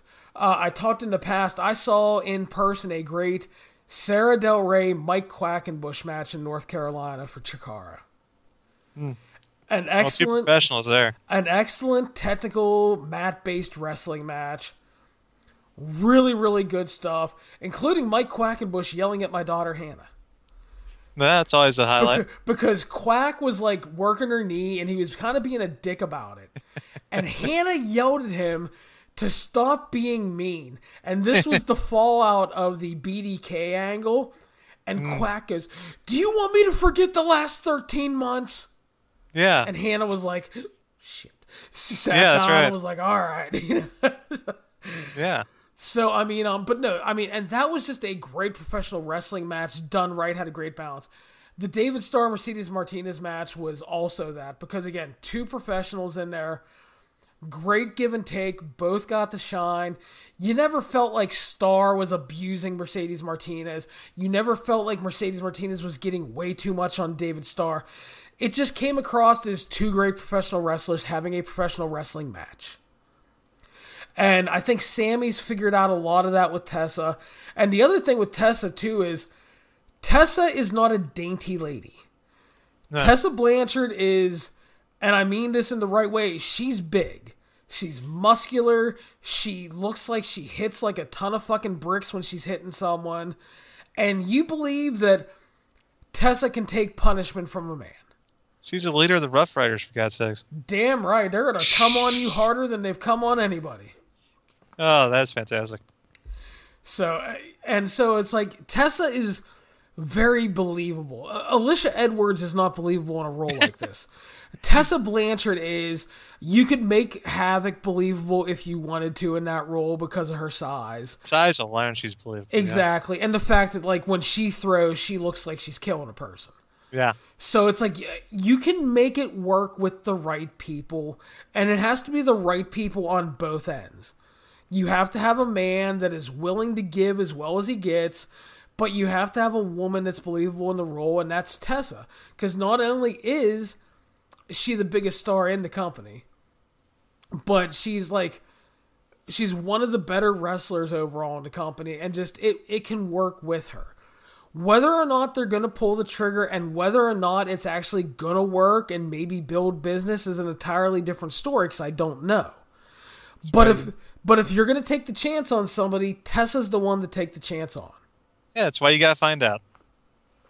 Try it, see if it works. And let's be honest, I mean, Impact has been getting better recently as far as quality goes, and they're picking up in attendance and whatnot, but they're kind of still in that position where they can afford to try something like that and see if it works or not. Exactly, and the thing is, too, is now they're playing completely with house money.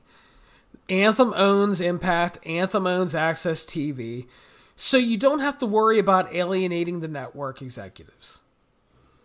You don't have to worry as much about advertisers because Access has built-in advertising packages for the most part. So you can take a chance on this. You can try to see if it works. Excuse me. Again, I don't know if it will. But if you're going to take the chance on someone, I'm 100% fine with it being Tessa Blanchard.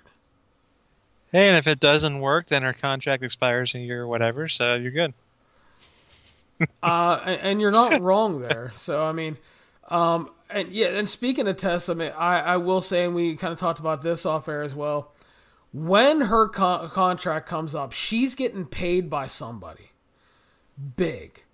Either Impact is going to have to empty the coffers to keep her, or WWE is going to throw money at her, or AEW is going to throw money. Everybody. Yeah, or AEW is going to throw money at her. And I mean, she's going to get paid. And here's the thing.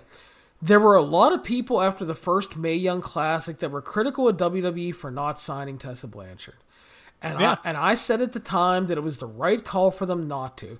Because during that time, there were a lot of reports out there about Tessa having personality issues and causing problems, and I guess for lack of a better word, being immature. There's been plenty of time passed since then. Yeah. She is matured as a woman, as a person, and she's gotten 100 times better as a wrestler to the point that she can be the ace of any women's division. And I think if she would have signed with WWE, she would have been one of 50 women stifled in the warehouse in that developmental system. I think that, yeah, and given the attitude issues that you mentioned, the immaturity issues, the woman I think of where probably the level she'd be on would probably be Evilise. Yeah. I think that's where she'd be. Exactly. And the thing is, I think that time not getting signed by WWE was the best thing for her. Because she got to work around the world. She got to work with a ton of people. She got to improve herself as a woman, as a person, as a wrestler. And now look at how good she is. She's going to command top dollar when her contract is up.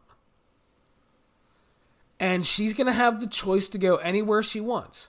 If Impact is getting better and offers her enough money and she's the biggest star in the company, maybe she stays there. Maybe WWE offers up the big money. And then maybe she's straight main roster bound. Yeah, I think you have to put her with right wherever those other horsewomen might be. That's right. I would think. Because, I mean, you can tell a great story with her and Charlotte if you want. Mm-hmm. So you can do that. And then, I mean, if I'm AEW and that contract comes up, that woman's division needs work. It needs to be better booked, but it needs an ace. And Tessa Blanchard can be your ace of your division. Yeah. So she's going to get paid whenever that contract comes up. And God bless her. Good for her. She put in the work. It's what you got to do sometimes, man. And, yeah, and I think at this point, wherever she ends up, I don't think there's going to be there could be a way where it doesn't work out, but you'd have to be really incompetent, I guess is what I'm saying. Yeah, like I said with Rhea Ripley, I mean, if they fuck that up. Oh, and man, I gotta tell you, that Survivor Series book, I don't know, that Survivor Series showing was a little questionable book in there, I thought. I was not happy with that. They would have been much better off just putting her over straight and clean, but they're back on the right track on Wednesday. Yeah. So, kind of coming out of Survivor Series weekend, Steve, I mean, Jeremy and I have talked about this a lot. Right now, from what you're seeing in wrestling, the NXT women's division, best women's division in wrestling right now? I'm going to have to say so. Because the one knock I've had on in the past is that Shane has been a little too dominant as champion. I mean, and there's a lot of talent there, but it seems like Shane has just always been presented on another level. But now with Rhea Ripley, they've finally found somebody who people buy on that level. I don't think there's anybody watching NXT that doubts that Rhea Ripley can beat Shayna Baszler. I think that's what we're all waiting to see at this point. We'll see how long it takes for that to happen. I know unfortunately, Shayna's main event match at Survivor Series didn't quite go as well as they had planned. So I don't know if that's that affects him for Shayna going forward or not. But as far as Ripley goes, she's got. I think I've thought her future's been bright for a long time. The first time I saw her at the Mae Young Classic, I thought she had a bright future. It seemed like the only thing she was missing was a little bit of confidence, and she looks confident as all get out right now. I mean, she looks like somebody that could just kick anybody's ass in the world pretty much. And somebody on offteam.com kind of said like she should probably be booked like the female Super Cena. And that doesn't seem like a bad idea to me. Just have her just walk up to everybody, and maybe she gets her ass kicked sometimes, but she should not be backing down to anybody. Yeah, Rhea's been absolutely great, and Jeremy and I talked about this a little bit on the Fallout podcast from Survivor Series weekend. If you would have told me a year ago that Rhea Ripley would have lapped Toni Storm in terms of becoming possibly the next big women's star, I would have laughed. That's a fair point because, I mean, yeah, Tony's... I don't know what happened with Tony, to be honest with you. Yeah, the Toni Storm thing has been really weird. It's like she's seemingly worked more non-WWE than WWE this year, especially after losing the NXT UK title. She just returned this week on TV, but like Toni had everything going for her. She had the hype, she had the look, she had the matches, and then it just kind of got really flat in NXT UK. And obviously you can say that's an indictment of the NXT UK product on some level, but I mean, you could have also made the argument that she shouldn't have been put there and that she should have been brought to NXT or the main roster. So it's like whatever was going to happen with Toni Storm, just it fell to the wayside. And that's unfortunate for her, but the emergence of Rhea Ripley has been such a wonderful thing to see. I mean, she definitely showed good potential in the first Mae Young Classic. And then you come back to the second Mae Young Classic, and she's a completely different person. She became herself, pretty much, was what happened there. She found her confidence. Like you said, she became herself. The in-ring got even better. And then it's just, from there, it's snowballed in a good way. And she has just done nothing but climb and climb and climb. And again, I do think for her, the NXT UK thing worked out very well for her.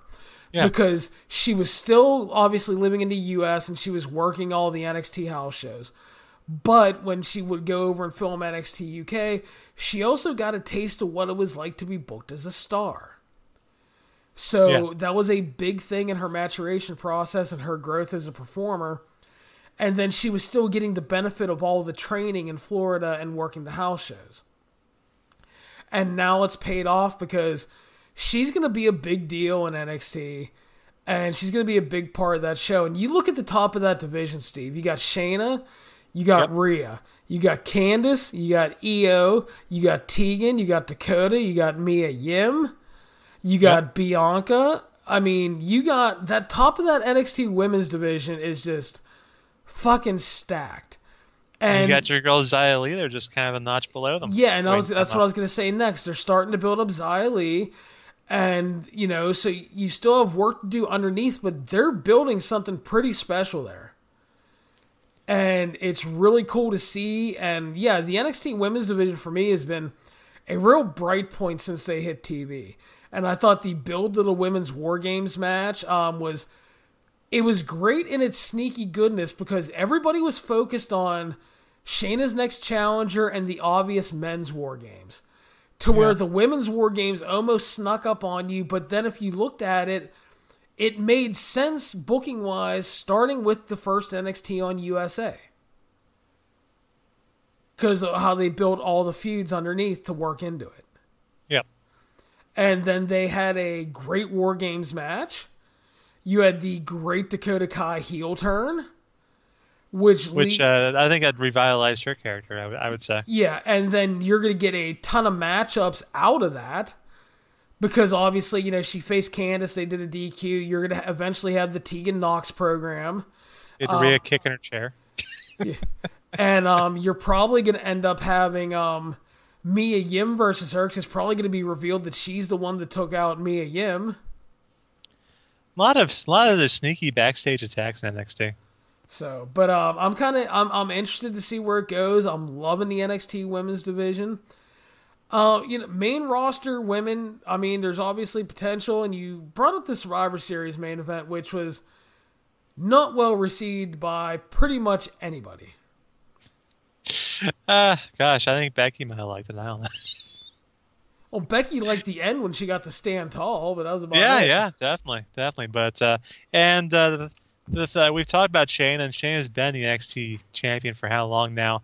And I guess the plan was always eventually to move Shayna over to Raw or SmackDown or whatever, and they're probably building towards something with Becky Lynch. But do you think that performance there at Survivor Series does that change their minds? I mean, it could. I don't put it all on Shayna though. Yeah, that's the thing though, because Becky and Bayley didn't do a whole lot. Well, here's the thing: the match layout was shit. It was the lazy three-way formula. It was too much. Two in, one taking a nap on the floor, and then just the general layout and work wasn't exciting on any level. They didn't, and I'm not talking even high spots. I'm just talking in terms of building drama, building to a climax of the match. There were no real peaks and valleys during it. It was a three-way that went too long. It wasn't that interesting. Put on 5 hours into a show when everybody was tired that made it even worse. You know what? That kind of sounds like the WrestleMania main event to me. Yep. And then I think the worst part, though, about it was, I think when everybody saw that this was put in the main event spot, and the commentary was hyping up Ronda as Shayna's friend and the triple threat at WrestleMania, blah, blah, blah. I think everybody was expecting a big angle at the end.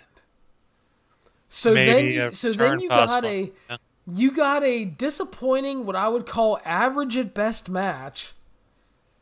And then you got Becky throwing a temper tantrum and standing tall afterwards, and that was it. The man. So, I don't know. Yeah, I'm not quite sure where they're going with the whole situation. I did not catch Raw this week, so I have no idea. Did they tease anything for Becky going forward? No, I don't even think fucking Becky was on the show. The one thing I've seen teased for Becky would be actually, I think for the Starrcade show, they teased they announced like a 4-way for women's tags with the Kabuki Warriors, and one of the teams was Becky and Charlotte. Yeah, the big rumor is that it's going to be Becky and Charlotte versus the Kabuki Warriors at TLC. Because I know they're doing the Charlotte Kabuki Warriors feud right now, and I'm not sure who's supposed to be a babyface in that one either. Oh, I think it's supposed to be Charlotte, but it's supposed to be, but I mean, and God bless Charlotte, she's a great talent and whatnot, but I don't know, she's never really been able to get that babyface reaction, that whole babyface pop or heat or whatever you want to call it. I'm going to get in trouble for this, but I was going to say maybe it's because her face keeps changing. Oh, boy. It's been green mist time I've seen it lately. Little bit. Oh, my God. That was like the most amount of mist I ever saw. Dude, Monday night you missed it. Asuka misted her, and it looked like she threw a fucking bucket of mist in her face. I heard, I listened to Meltzer and Alvarez talking about the finish with the referee's just looking right at Charlotte with all this mist all over her face and doesn't think anything of it. It's like, what do you think happened there? Well, first of all, that's been in wrestling for how long? The gimmick with the mist is if the ref sees it, he DQs you. If he sees you doing it. But it's like an after the fact thing, he can't prove it, so they never do anything. But you got green all over your face, though. Yeah, but you can't prove that it was Asuka. Did Charlotte mist herself? Maybe someone else snuck in. There was a mister on the grassy knoll. Well, Kairi Sane was out there too, and we all know that Japanese women are able to do that, right? I mean, apparently that's Japanese women and mischief. Mischief can also be mist. That's right. So yeah, it's weird, but I don't know. Charlotte has never really done it much for me as a babyface. I just don't think that's her lot in life. I just think she can do a tweener, I think, but she comes off much better as a heel. Yep. I just think everything she does, her size, her demeanor, plays better into being a heel. Yeah, because she's bigger than most girls she wrestles too. Yeah. I find it hard for her to gain sympathy, to be honest, and it's just, I don't know. I mean, I'm sure maybe if they really, really tried with it, but the fact is they're not defining her personality enough to make you care about her being a babyface. It just feels everything is so random to fit the moment with no real direction. Yeah, didn't it just kind of happen one week because Bayley decided she wanted to be evil? Basically, yeah. Yeah, okay. Bayley wanted to be Pam. Pam got pissed off, and Charlotte became a pseudo face. Yeah, I mean, I guess I don't know. And well, SmackDown. Then you got the SmackDown scene there too, which I don't know if that's going a whole lot better. And looking like Lacey Evans and Bayley. Oh boy. They made Lacey a face? Jesus. That's what it looked like in the SmackDown segment. Yeah, because Sasha and Bayley were running down everybody, and they made fun of Lacey, and Lacey was the only one that got called out. I mean, they made fun of Carmella and basically called her shit in the ring. They made fun of the moonwalk, probably. Yeah, they made fun of Nikki Cross, who they said didn't deserve to be on the team. They said Dana Brooke couldn't flex her way out of a paper bag. They ran down Lacey Evans. So Lacey was the only one that came out, and Lacey ran him down and called him a bunch of nasties and then punched Sasha in her face. And Pam sat there and looked unsettled. And, so Aunt Pam is going to face Lacey Evans probably at TLC, and... That's a choice. Wow. That's a choice good after luck. The Lacey Evans Becky matches. Well, I'm saying, good luck to Bayley on that one. My gosh. And you know what? And Lacey really has the perfect kind of background to be a really good babyface. She does, exactly. The military background, the mom, and all that stuff. I think she could be a really top-notch babyface, but I don't know, man. She could. If you watch, they have a day of special on the network about the Saudi show and her and Natalya getting to wrestle. Lacey Evans comes off as the biggest babyface in the world. Because she's talking about how, she's like, yeah, we heard it might happen and I wasn't sure. Then they said it might be me, but they weren't sure. And she's like, and then they announced it was real and I had to pack to go and I got to tell my daughter about what I was going to do. And she's like, and my little girl looked at me and said, Mommy, you're going to change the world. And I'm like, oh my God. I'm like, it's like fucking adorable, right? Yeah. I'm like, she's the biggest goddamn baby face. And she's like, and then Lacey's like, I got to serve my country. And she goes, and then I got the biggest thing ever in my life. I got to be a mother. She goes, I get to be a wife and, I have a great husband. And she's like, and now I get to perform in front of people and entertain everybody. And she's like, and I have no complaints in life. And the fact that I get to do this and might make a difference, it might be the most important thing I ever do. And listen, I bag on the Saudi shows and on some level it was a big propaganda bullshit thing. But it meant a lot to Lacey Evans and Natalya. And like I said, she came off as the biggest babyface in the world. And all I can think of was like, again, like I thought when they signed her and I knew about all the background stuff for her, it's like, she could be such a big babyface star if they put in even an iota of effort. Yeah. And hearing her talk too, just like she's extremely well-spoken and emotional and passionate and just... Yeah, I mean, they could do a lot worse. I mean, I don't know how good the match will be because, I mean, again, she did not have very good matches with Becky. The thing you kind of worry about with Lacey is, it's tough to overcome a bad first impression. Yeah, and that's the thing. A lot of people are going to remember those Becky matches and be like, So check the scene with Corbin? God,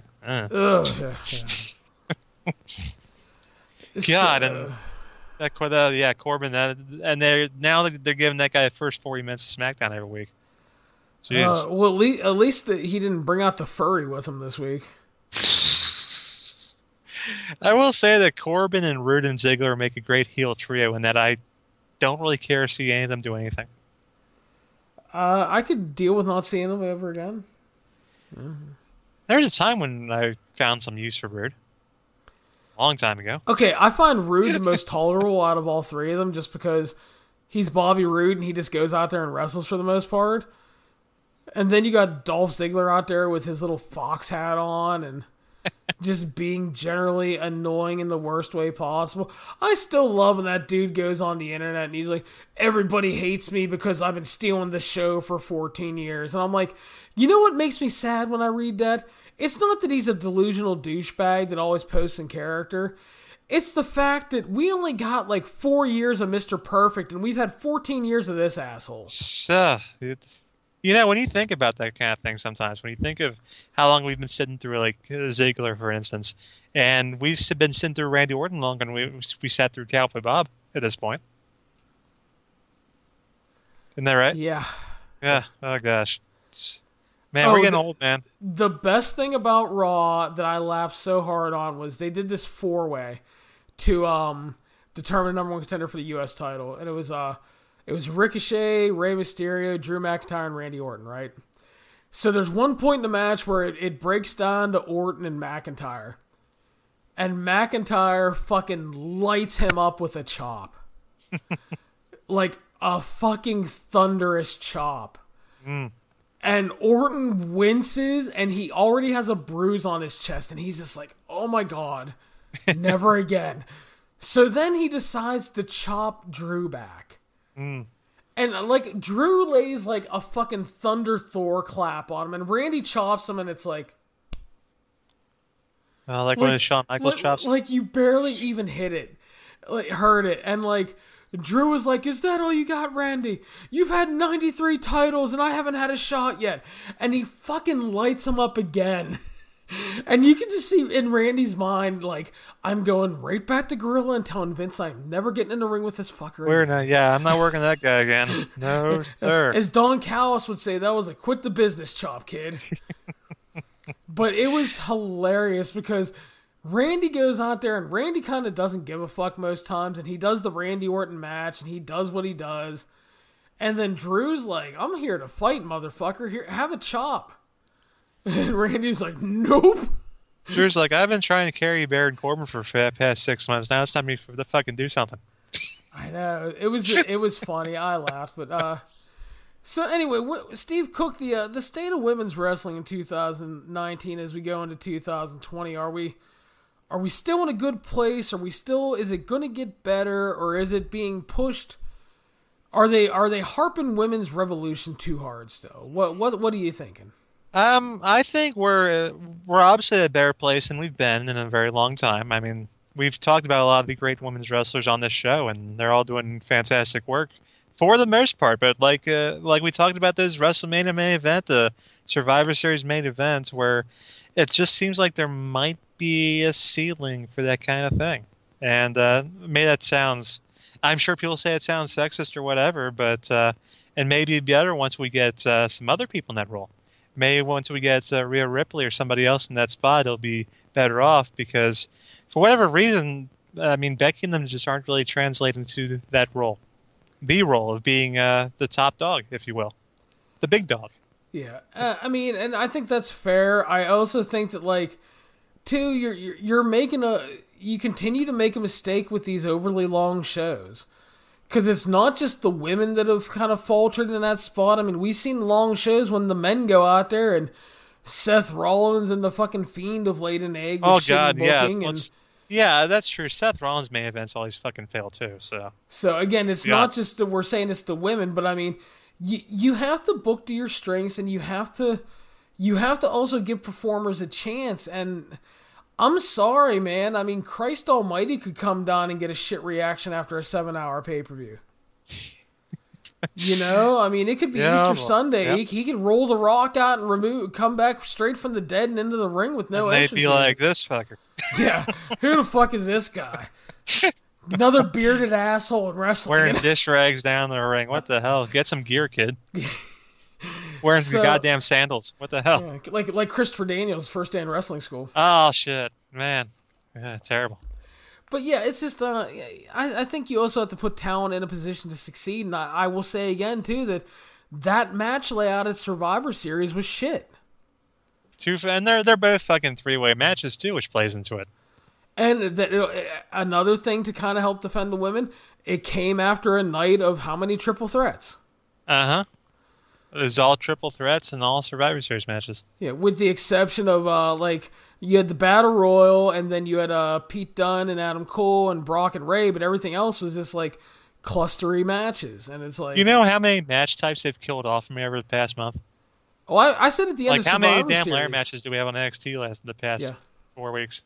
Yeah, diminishing returns, man. Like I said, it's like, I never want to see another triple threat match for, like, the longest time, and I know I'm still going to see him, but, like, Survivor Series, I was like... And don't get me wrong, I thought Survivor Series was an overall good show, but it still didn't mean I want to see a triple threat the next night, and I don't want to see it anymore. Now, do you think, that Well, I guess Becky's is probably still a top star right now as far as all the women go. Do you think that Tessa ends up being the one that passes her overall? Depending where she signs and how it goes and how she gets pushed and all that? I definitely think Tessa has the potential because Tessa has turned into not only a great wrestler, she's gotten better character-wise. She has a great look. She has everything it takes to do that. It just obviously depends on where she ends up, what kind of push she gets. I mean, she'll deliver in whatever role she gets, but whether she's given that chance to be the ace, to be the top star, is kind of yet to be determined. And no offense to Impact Wrestling, I think for her to surpass a Becky Lynch, she's going to have to leave Impact. Yeah, pretty much. And again, I'm not saying AEW is going to be the answer either, because nothing that has been done with their women's division so far leads me to believe that'll be the case. Now, again, maybe it's because they need an ace and they need to build around one, and then they would change. They have a lot of good talent, and they don't have that ace. Yeah, but they haven't shown me anything booking-wise that makes me feel like they could do it. Obviously, we know that when WWE wants to, they can heat anybody up and make anybody a star anytime they want to. They obviously rehabbed Bayley after booking her into oblivion. They've done a good job in rehabbing Asuka after they totally fucked her up. But I mean, you know, they've shown that they can do it. Do they keep their level of interest in Rhea Ripley? God, I would hope so, because I think that, like, at some point you're gonna have to move away from just Sasha, Becky, and Bayley. Yep. And be stuff horsewoman like that. forever. Yeah, it can't just be them. You have to introduce somebody like a Shayna for however much longer you have her, because, you know, keep in mind Shayna is 39. You have to invest in newer talents and younger talents, like a Rhea Ripley, like a Bianca Belair, who's an athletic freak and has a ton of potential. I think at some point Io Shirai, you have to give her a chance because she's so insanely talented. So yeah, you can't just rely on the horsewomen. I understand why they are, because they have largely delivered and they have a history and a great backstory. But again, I mean, you get into situations now where, again, like we talked about, we're looking at like Bayley versus Lacey Evans. And again, from everything I can tell, Lacey Evans seems like a wonderful woman. But that first feud with Becky Lynch did nothing but hurt her. You can make the argument that not only was she brought up too soon, but she was given too much too soon. And it hurt her badly. And they're going to have to do a lot of work to fix that. Now, do we know anything about Ronda's status? Is Ronda going to be coming back? Because, I mean, you mentioned the whole Survivor Series thing, where it might have been pretty cool if they were kind of teasing it, and maybe if she had come back, that could have made things a lot more interesting there. But that didn't happen, and it wasn't mentioned any time after that in Chicago. I have absolutely no clue. I have no insider news on that. I keep hearing rumors that it's possible, rumors that they've talked, but I think it also all comes down to if she ends up having a baby. Yeah. Which would obviously slow things up. But, I mean, if she's not pregnant anytime soon, and if... I mean, obviously the money's going to be right because they have the money. They got them. Yeah, that's not a problem. Yeah, I mean, they can... I'm sure if they feel they need Ronda and she's open to it and hasn't gotten pregnant, and they're like, hey, listen, we'd like for you to come in for the Rumble through Mania, and we'll throw you $1 million or whatever, and whatever it is, you know, whatever the number's going to be. I mean, maybe she goes, you know what? I mean, yeah, I'll come back. It's 3 months. I'll make some money, and then I'll go back home to my farm and doomsday prep and have a baby. Kind of like what Brock does, except for the part where I don't think Brock has babies himself. No, but I mean, I'm sure Brock has some doomsday facility at his place, though, so he can be the last man alive. Oh, well, I don't think he doesn't need any help there. Brock is going to be the last person alive, and certainly the last person getting paid by a wrestling company. So, I mean, I wouldn't rule out a Ronda return. I don't know anything. I haven't heard any like hard rumor on it either. There's just constantly been the low-level rumors that if she's not pregnant and if the offer and time frame is right and it's not overly long, that she would probably consider it. And how many times they told us there's going to be a horsewoman versus horsewoman feud, and I never see that happening. Largely because, well, I mean, Ronda's tough to get a hold of, and also because the other two horsewomen they're not going to fit in that kind of match. That's just not going to happen. Unfortunately not. I mean, they're obviously working hard. They're working all the live events.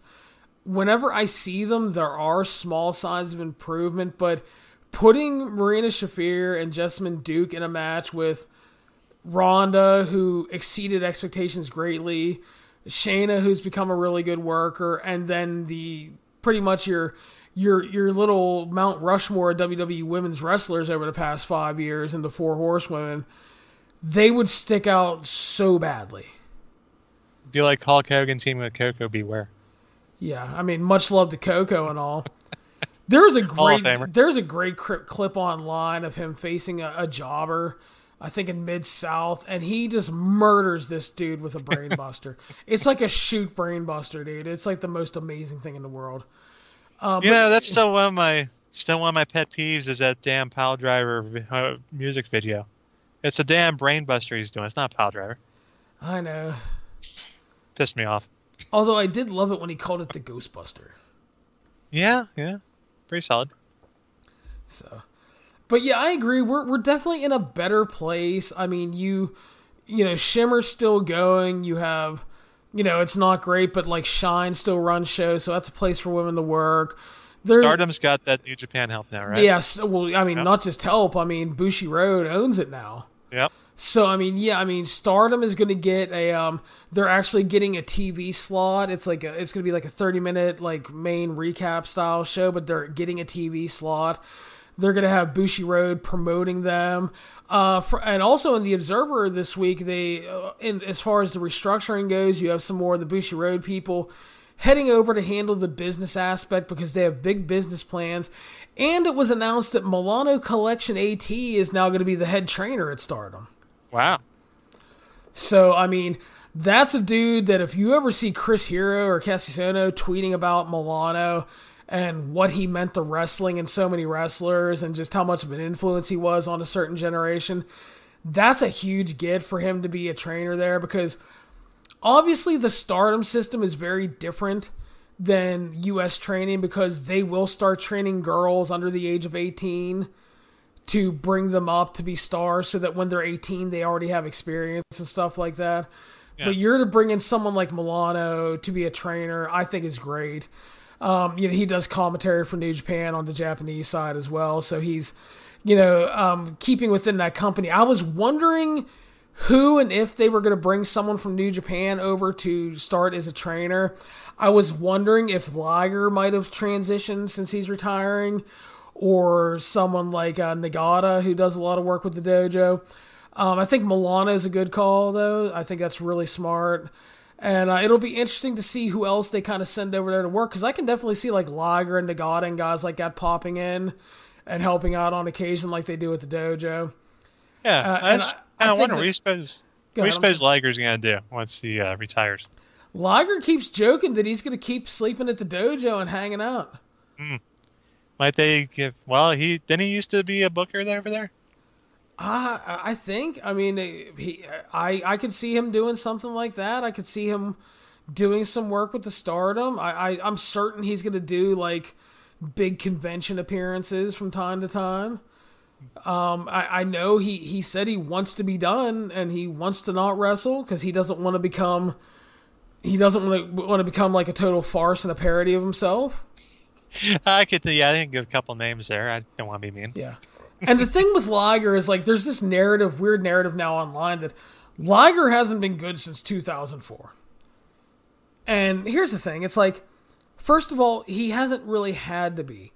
He has reduced his role greatly over the years. He worked tag teams with Tiger Mask a lot. He works undercard tags with all the young lions all the time, which is great for those guys and they're learning. And then the other thing was he's still enough of a legend that they could occasionally heat him up for a title shot. Yep. And every time they did, he delivered. He had an excellent match a couple years ago with Kushida. He had a great match with Ishimori this year. And the thing is, he had a great match with Suzuki when they feuded. The thing is he's still enough of Liger when he needs to be. So, yeah, obviously he's not putting on fucking bangers 3 times a week because he's in his 50s, but the dude's in great shape. He can be great when he needs to be, and don't say he's not good. Because he's good, and he constantly has good undercard tags all the time. And quite honestly, when the guy goes, I'm going to be really upset. For the simple fact that Liger and like Muta were like my gateways into new like Japan stuff. Muta, when he came over for the NWA stuff, really first got me interested. Liger then followed, and Liger is the guy that got me into the tape trading. Liger versus Pillman, man. Ooh. So it's just like Liger has been part of my fandom for so long. And as I get older, I keep seeing more people leave. Like, I watched Flair leave. I watched Shawn Michaels leave. And it's like, Steve Austin's done. Someone's left a couple times, yeah. Yeah, so it's like, I keep seeing people like that leave. And it's like, they've been around for so long. And it's like, Christ, that's like so depressing. But like, I'm also happy that he's going out on his own terms. He did like a little world tour. He's been working a bunch of places. He's done like Michinoku Pro shows, worked in the UK. He's just been kind of traveling around doing everything. And for the most part, he's fucking putting people over all the time. Because that's good business. That's smart business. He knows what the deal is. I know. So it's really cool to see. But yeah, I'm kind of excited for Stardom in 2020 to see. It'd be interesting. I hope Bushiroad can really build them up.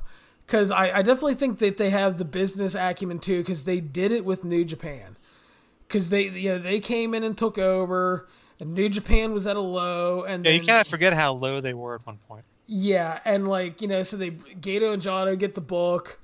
Tanahashi becomes the biggest star in Japan, and the ace, and then it grew and it grew and it grew, and became a big deal. And then they're making money, and everything went so well. So I'm really excited because it seems like they have a really good game plan for Stardom.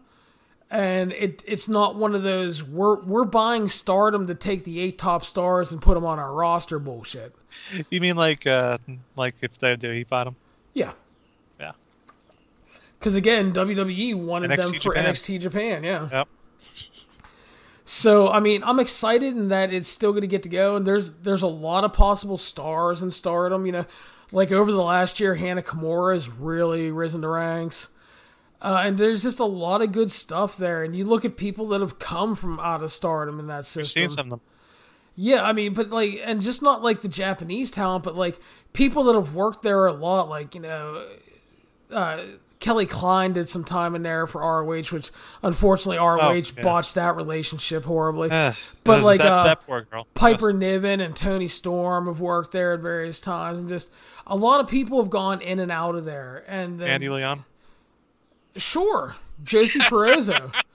Yeah. Scarlett Bordeaux was over there, wasn't she? Yeah, she was, and she was horrible there and almost killed someone, so. Seriously. The only thing that the reason people forget about her almost killing somebody is because B. Priestley almost killed Mayu Iwatani. Yeah. So I mean, but that's kind of regular for B. Priestley to almost kill somebody. Yeah. So yeah, I think women's wrestling is obviously a much better place. I think it could be in an even better place if it was treated right everywhere, and hopefully 2020 sees a continued improvement in that because.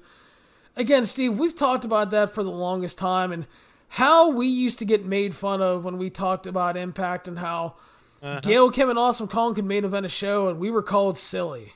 Yep. Women can't main event. It's a niche thing. It only happens because Shimmer. You guys watch too much Shimmer. And meanwhile, Gail Kim and Awesome Kong was like the best feud for a year in TNA. Yep.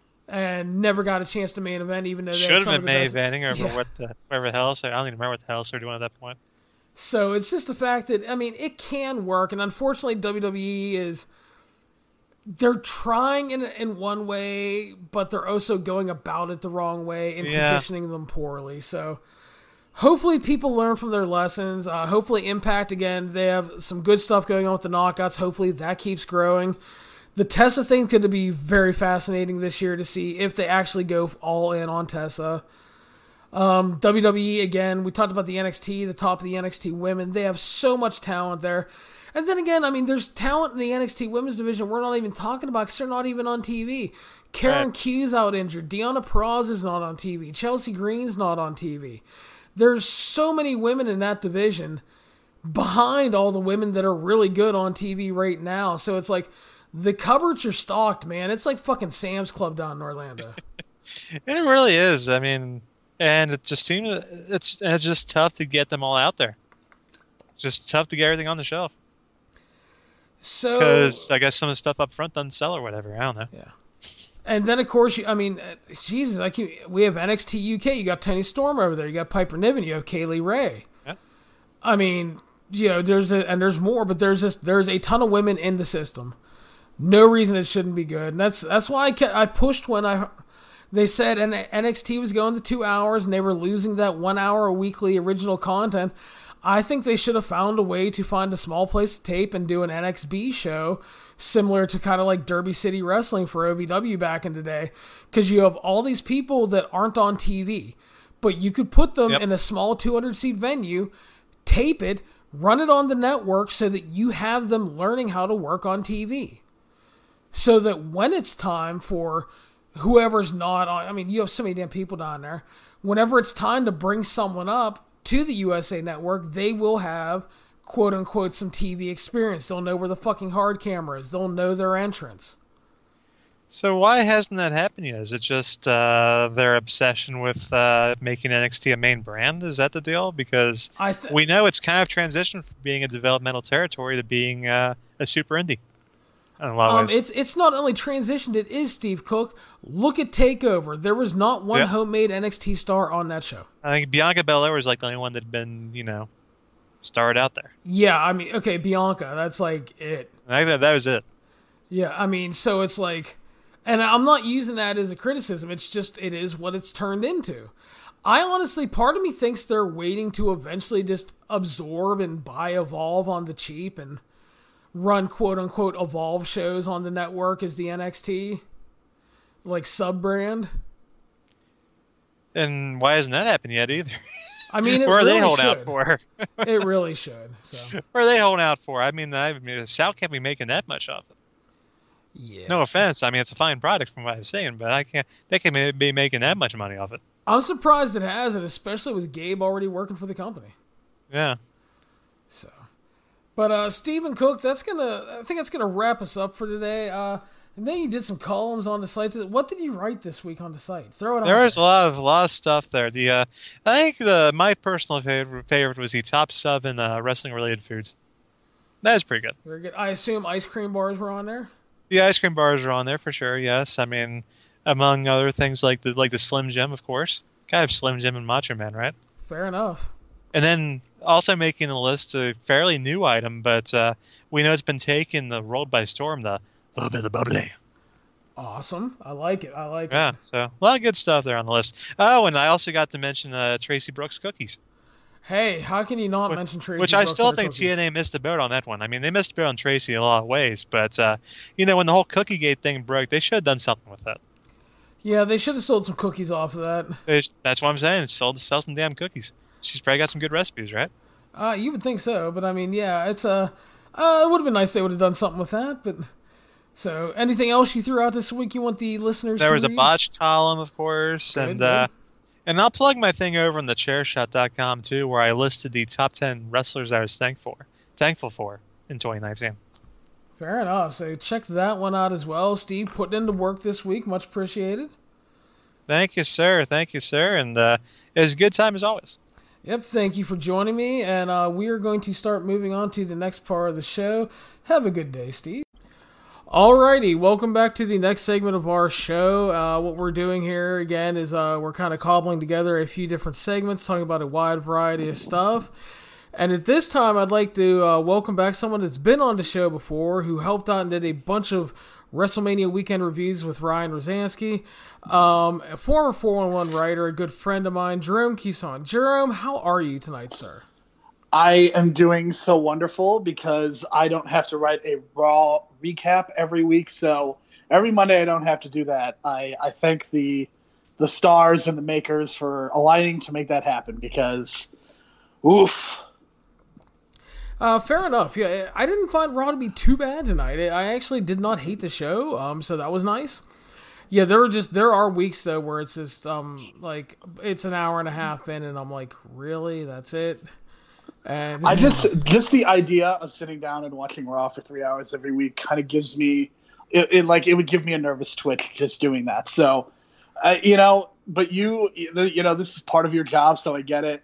And I understand the people who do have to cover this for their job, but man, like the idea of me sitting down as just a fan and watching Raw for 3 hours every week just does not sound fun.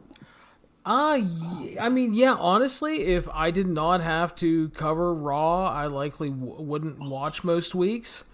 I would find something else to watch, watch Monday Night Football or something, just something else. But yeah, it is what it is. But Jerome, we're going to talk about Ring of Honor today, you and I, and to kind of give people some background. I mean, you used to write for the site, you used to cover a lot of independent wrestling, you used to be, I think I'd say to say, a pretty big ROH fan. Kind of detail some of your fandom with Ring of Honor over the years. And I became a Ring of Honor fan in the spring of 2006, and I can tell you my very first show, because it is generally regarded as one of the greatest Ring of Honor shows of all time in what was one of the biggest weekends in the history of Ring of Honor. I was at Better Than Our Best 2006. That was my first show. And that was not the show with the Dragon Gate six-man. That actually took place the night before. But I was in the midst of 1,800 wrestling fans, and it was just a blow-away show in almost every conceivable way. The main reason that I wanted to attend that show was because Samoa Joe, AJ Styles, and Christopher Daniels were wrestling on that show. So that was kind of my gateway in. But getting to see Bryan Danielson against Lance Storm was really cool at the time. Homicide and Colt Cabana had just a ridiculous brawl, because it's one of the rare instances where there was a chair riot, so to speak. I know that's something that ECW gets stereotyped for, but it did happen in Ring of Honor twice during the Ring of Honor CCW feud. There was also just an incredible tag team match between Dragon Gate and Austin Aries and Roderick Strong. And if that show doesn't suck you in, then nothing will. I mean, it's just one of those shows that I think if it took place today, it would be regarded as being too long and too much going on one show. But I think in 2006 terms, when it was pretty much a wasteland of wrestling at that point, and there wasn't the glut that currently exists.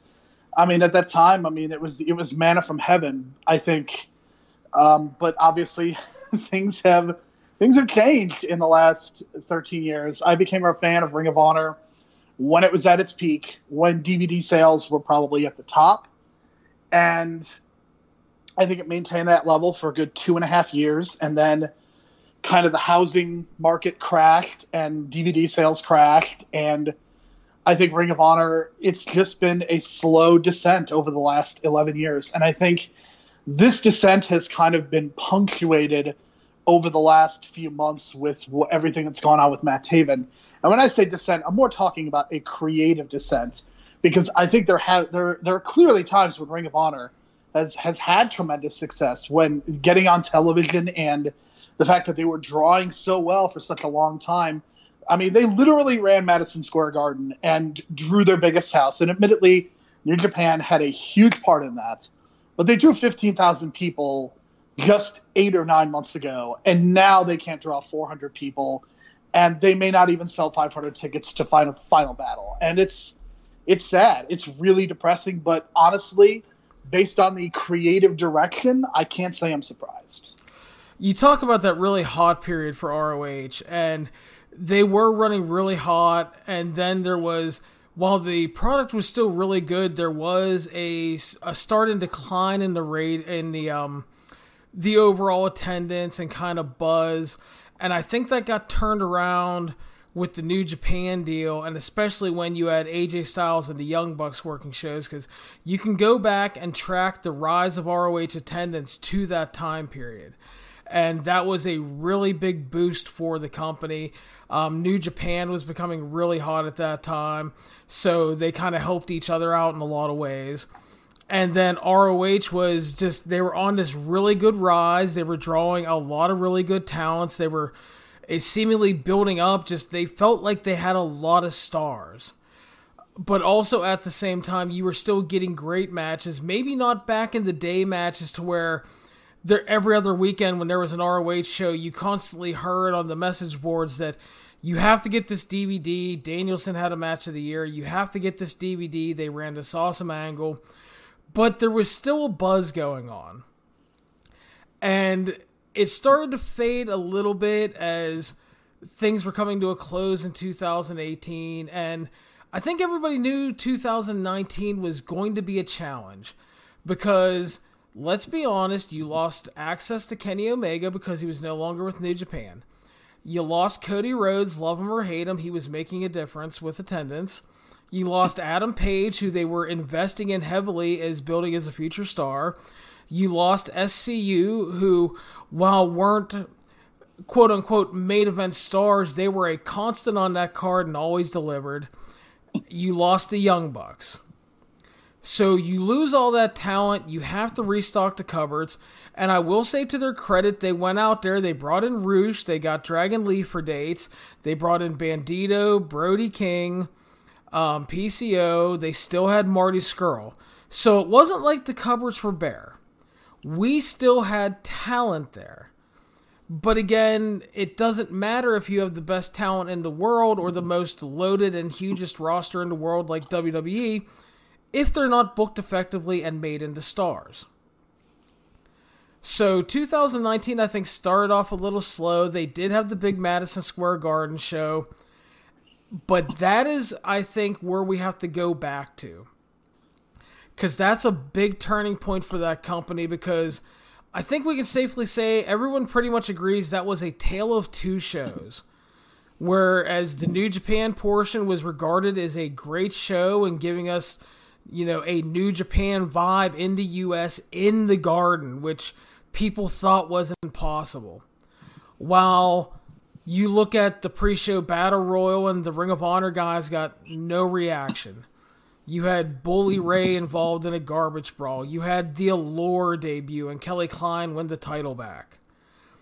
And then you just had a dearth of stuff that wasn't really good in terms of the straight ROH card, culminating with Matt Taven winning the World Championship. A true just incredible moment if I've ever seen one.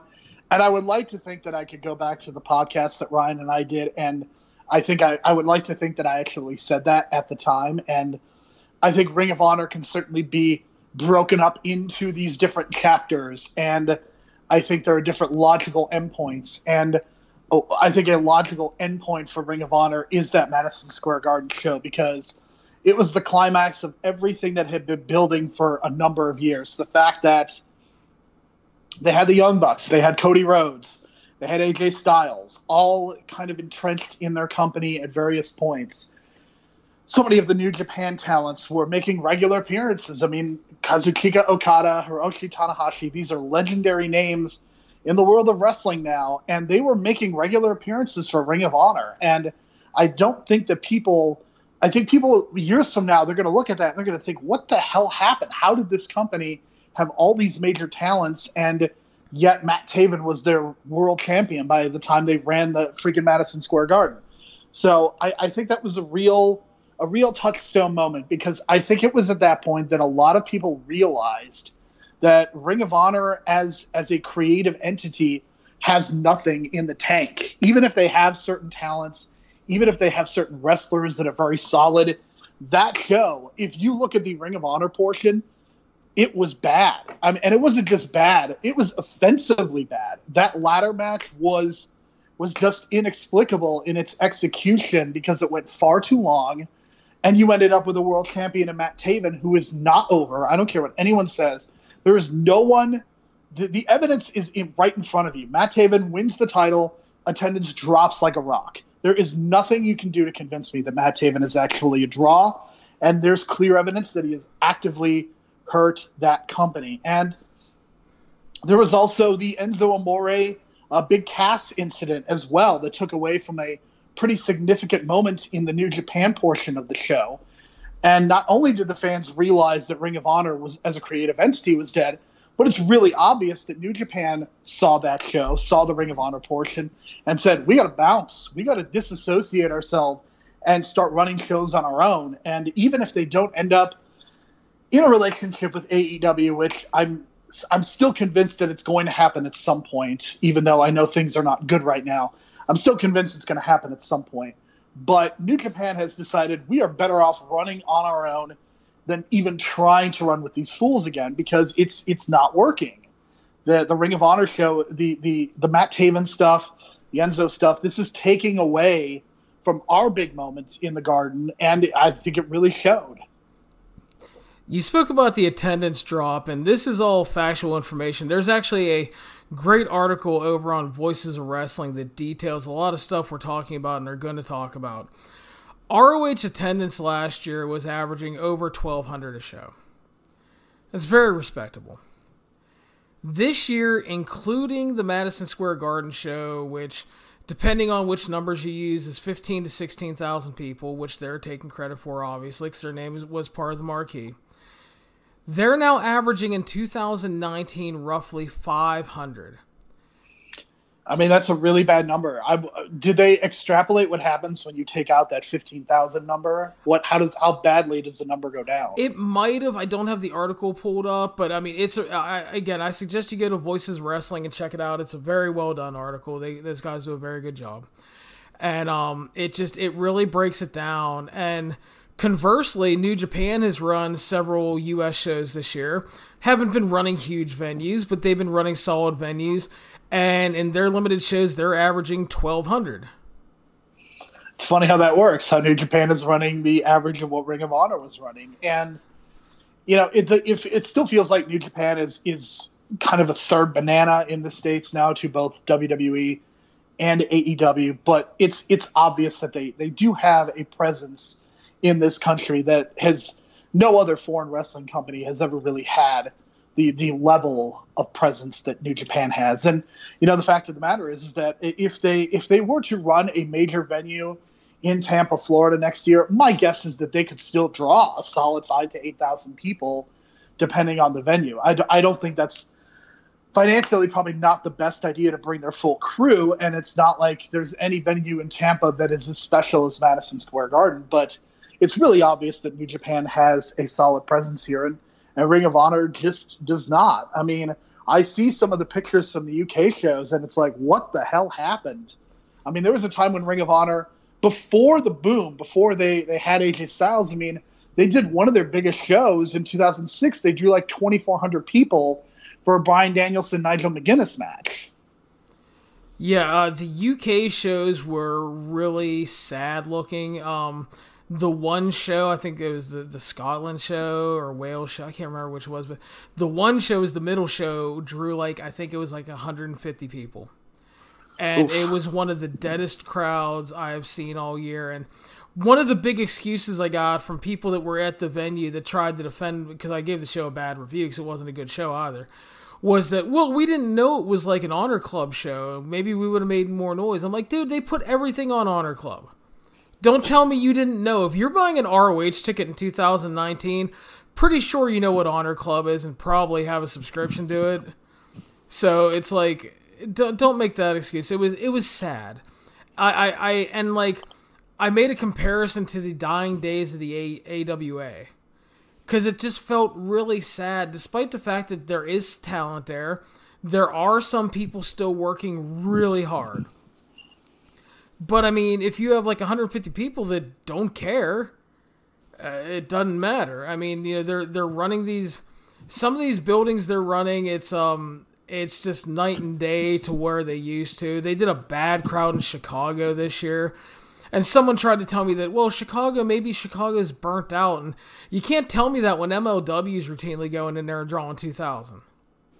Yeah, and I mean, I believe they sold out every show this past week when they ran in Allstate Arena 4 nights in a row. And my guess is that AEW at the Sears Center is going to come very close to selling out. So that is not a legitimate excuse. Chicago is one of Ring of Honor's best venues. I mean, they were drawing routinely 1,800 people to some of those shows. And even when Ring of Honor was not at its hottest, Chicago was still generally the one of the better places where they ran, and they were still doing consistently 1,000 people.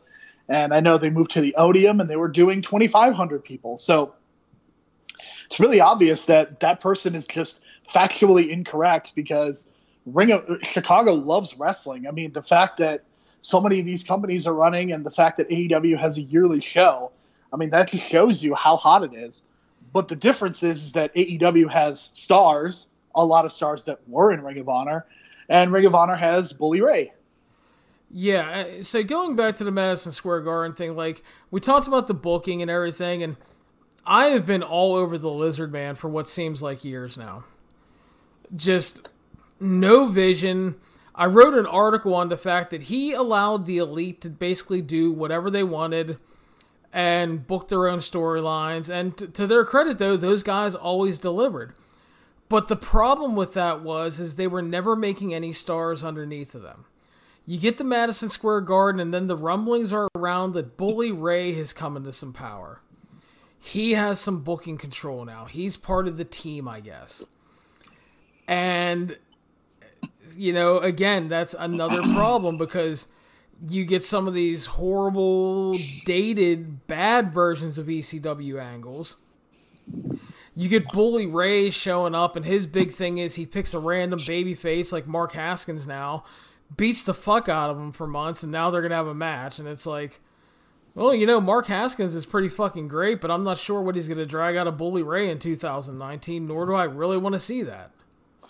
What is Mark Haskins thinking with everything that goes on with NXT UK and AEW? I want to know what's going through his mind, knowing that he signed a contract with Ring of Honor, which seemed like the right move at the time. But man, I mean, he's just got to be so frustrated by his own situation and the fact that it's bad enough that he's in Ring of Honor, but he's feuding with Bully Ray. It's not like he's even in the main event fighting for the Ring of Honor title. He's just in a mid-card feud.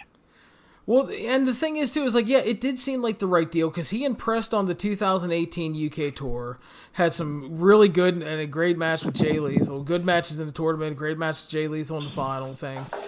And he impressed and he got a contract. So that was awesome for him. The biggest problem for him is that he's been one of the more consistent performers all year long, but he's been stuck in this lifeblood stable, which has been dead in the water because David Finlay got hurt, Tennille Dashwood's contract expired and she left, and then Juice Robinson basically said, fuck off, I'm not coming back because you're not paying me properly and treating me well. Which all makes sense. I mean, these are you have just nailed the Ring of Honor problems in a nutshell because, as you mentioned, people are leaving because their contracts are running out, and we will address the women at some point. Oh, yes. I'm sure, because a whole new perspective has probably been gained on that Dash story that you mentioned. But, you know, I know the other thing is that Mark Haskins has a history of injuries, so I'm sure it was a big deal for him to get a contract from anyone and to get that guaranteed payday, and I'm very sympathetic to that, but I'm really hopeful that he can get a lifeboat away. Not lifeblood, lifeboat. Yeah, so, I mean, so you had that going on. And again, like, and I talked about new talents. I left off Mark Haskins. They brought in Tracy Williams. He's been really good all year. But again, him and Haskins and Bandito, for the most part, have just been kind of dead in the water because of the way Lifeblood imploded with, you know, the others gone. It's like they had no idea what to do with these guys except for constantly feuding with Villain Enterprises. And then every time it felt like they were getting a foothold and were going to win the six-man titles, PCO got hurt or Brody King got hurt, and then they had to cancel the match. So those guys are dead in the water. But going back to Madison Square Garden, they put the world title on Matt Taven, and as you said, a just incredible moment. Matt Taven wins the title, and the big excuse at the time was, well, Marty's contract is going to run out this year, and he's probably not going to stay. Fast forward from April to November, and what have we learned? We learned that Matt Taven's contract was up almost at the same time as Marty Scurll's. He ended up re-signing, but they took the title off him anyway, thankfully, and put it on Rouge. So instead of putting the title on Marty Scurll, who was the most over guy in the company, one of the few guys selling merchandise, and the last connection they had to the Elite and all those guys that were the most over acts in the company, they decided to forego trying to make any money, and then at the end of Marty's run, if he was leaving, he could have put over somebody else and they could have tried to make a star. Instead, what we've learned, because Joey Mercury is fucking leaking text messages all over Twitter, which has been hilarious, from Greg the Office Boy and all these numbnuts trying to run ROH, the whole feeling was Marty's leaving and we know Matt Taven's staying. And that's why they gave him the title, and ever since then, interest has been down, attendance has been down, the company's profile has been down. And I've never seen people talk negatively about ROH like this. This feels like when people were talking about all the different various times TNA was going to quote-unquote die.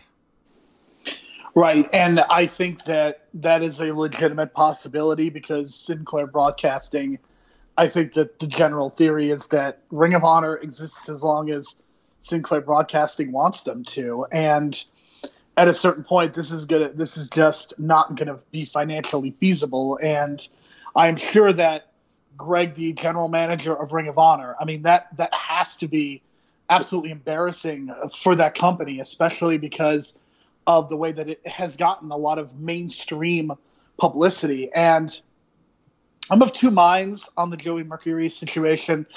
The first thing is, yes, the tweets are hilarious because he is literally exposing Ring of Honor's business. And to a certain extent, I think Ring of Honor deserves to be dragged for all of the various things and the various malfeasances that they have been committing. And I'm sure you can get into that in just a minute. But on the other hand, Joey Mercury is somebody who clearly has issues both with mental health as well as he has had substance abuse problems. So I am very concerned about that because this is something that has come up a lot recently with the ACH situation and Mauro Ranallo's situation. So I'm hopeful that Joey Mercury is of sound mind when he is doing these tweets because there's also that aspect to it, and I don't think that we should ignore that. No, you are very correct. I worry about the guy. I hope he's okay. But the thing that has been... The reason I'm finding it funny is because people have been on me all year. I've been talking constantly about the problems with ROH booking, the problems with the way the business is run, the lack of institutional integrity, the systematic breakdown of this company in front of our eyes. And now, through Joey Mercury, whether it's a good thing or not, for whatever, he's exposing pretty much everything I've said for the past year. The Marty and Taven situation... the way people are being treated or not treated when there's injuries happening at events, the lack of management control overall, management leaving shows early, not being around in case anybody gets hurt or there are major problems. And it's becoming embarrassing. You had that whole Bully Ray situation with the fan, dragging a fan backstage and threatening the guy because he was making fun of Mandy Leone and his girlfriend. And it's like, just all the shit going down with this company. And I don't take pride in being right. I take gratification in being right because I'm not stupid. I do this for a living. I've done this for a very long time. I know what I'm talking about. I've watched companies rise. I've unfortunately watched a lot of companies die. And I don't take any pleasure in that because I enjoy what I do for a living. And it's sad to see ROH, which came from nothing, was a glorified indie show, super show for the longest time, developed into a promotion that actually had a presence, was making stars, was starting to make some money, making an impact, and don't discount that because you look at all the ROH alumnus around the wrestling business. For fuck's sake, NXT TakeOver War Games, the main event was ROH One Night Stand. Yeah, and I think that you speak about Ring of Honor, and I don't think it's just a Ring of Honor issue. I think they are clearly still the most high profile of the promotions that I'm about to mention. And the fact is that they are owned by a major broadcasting company, and because of that, just for that reason alone, they're still a huge factor. But you think about so many influential promotions of the independent scene, the PWGs, the Chikaras, it feels like a lot of these companies have lost a ton of influence over the last few years as WWE has signed talent, and the start of AEW has clearly impacted this as well. But it seems to me like a lot of these promotions have lost a lot of steam, and I think some of it has to do with the creative.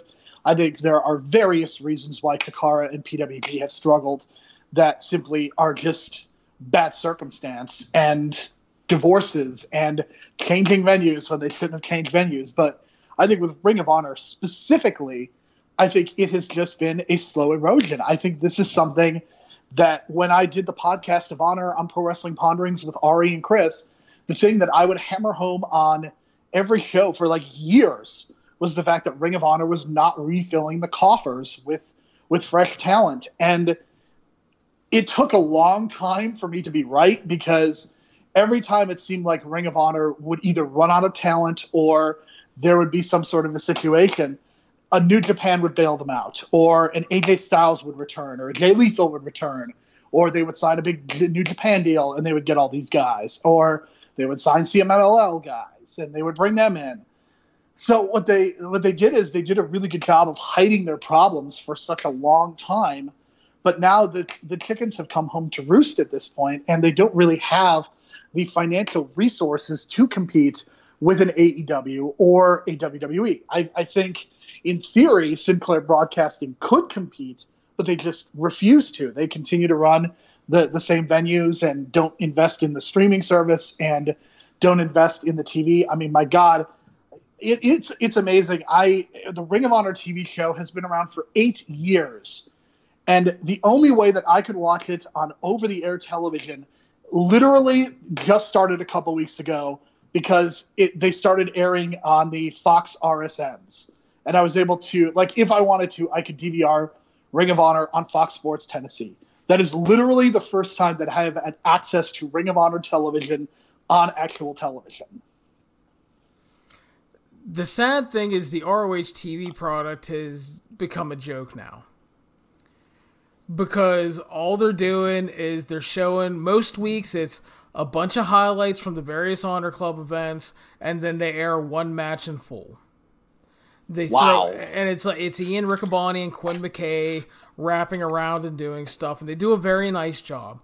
But like right now, it's like we're a couple weeks out of Final Battle, and they've done like nothing to hype Final Battle on this show. And it's just become like bad to watch. It's like, yeah, it's like there may be one match on the show and it may be a good match, but you're filling the show with 35 minutes of bullshit that I just can't care about. And then you're putting on a match that I've already watched and reviewed 9 times out of 10.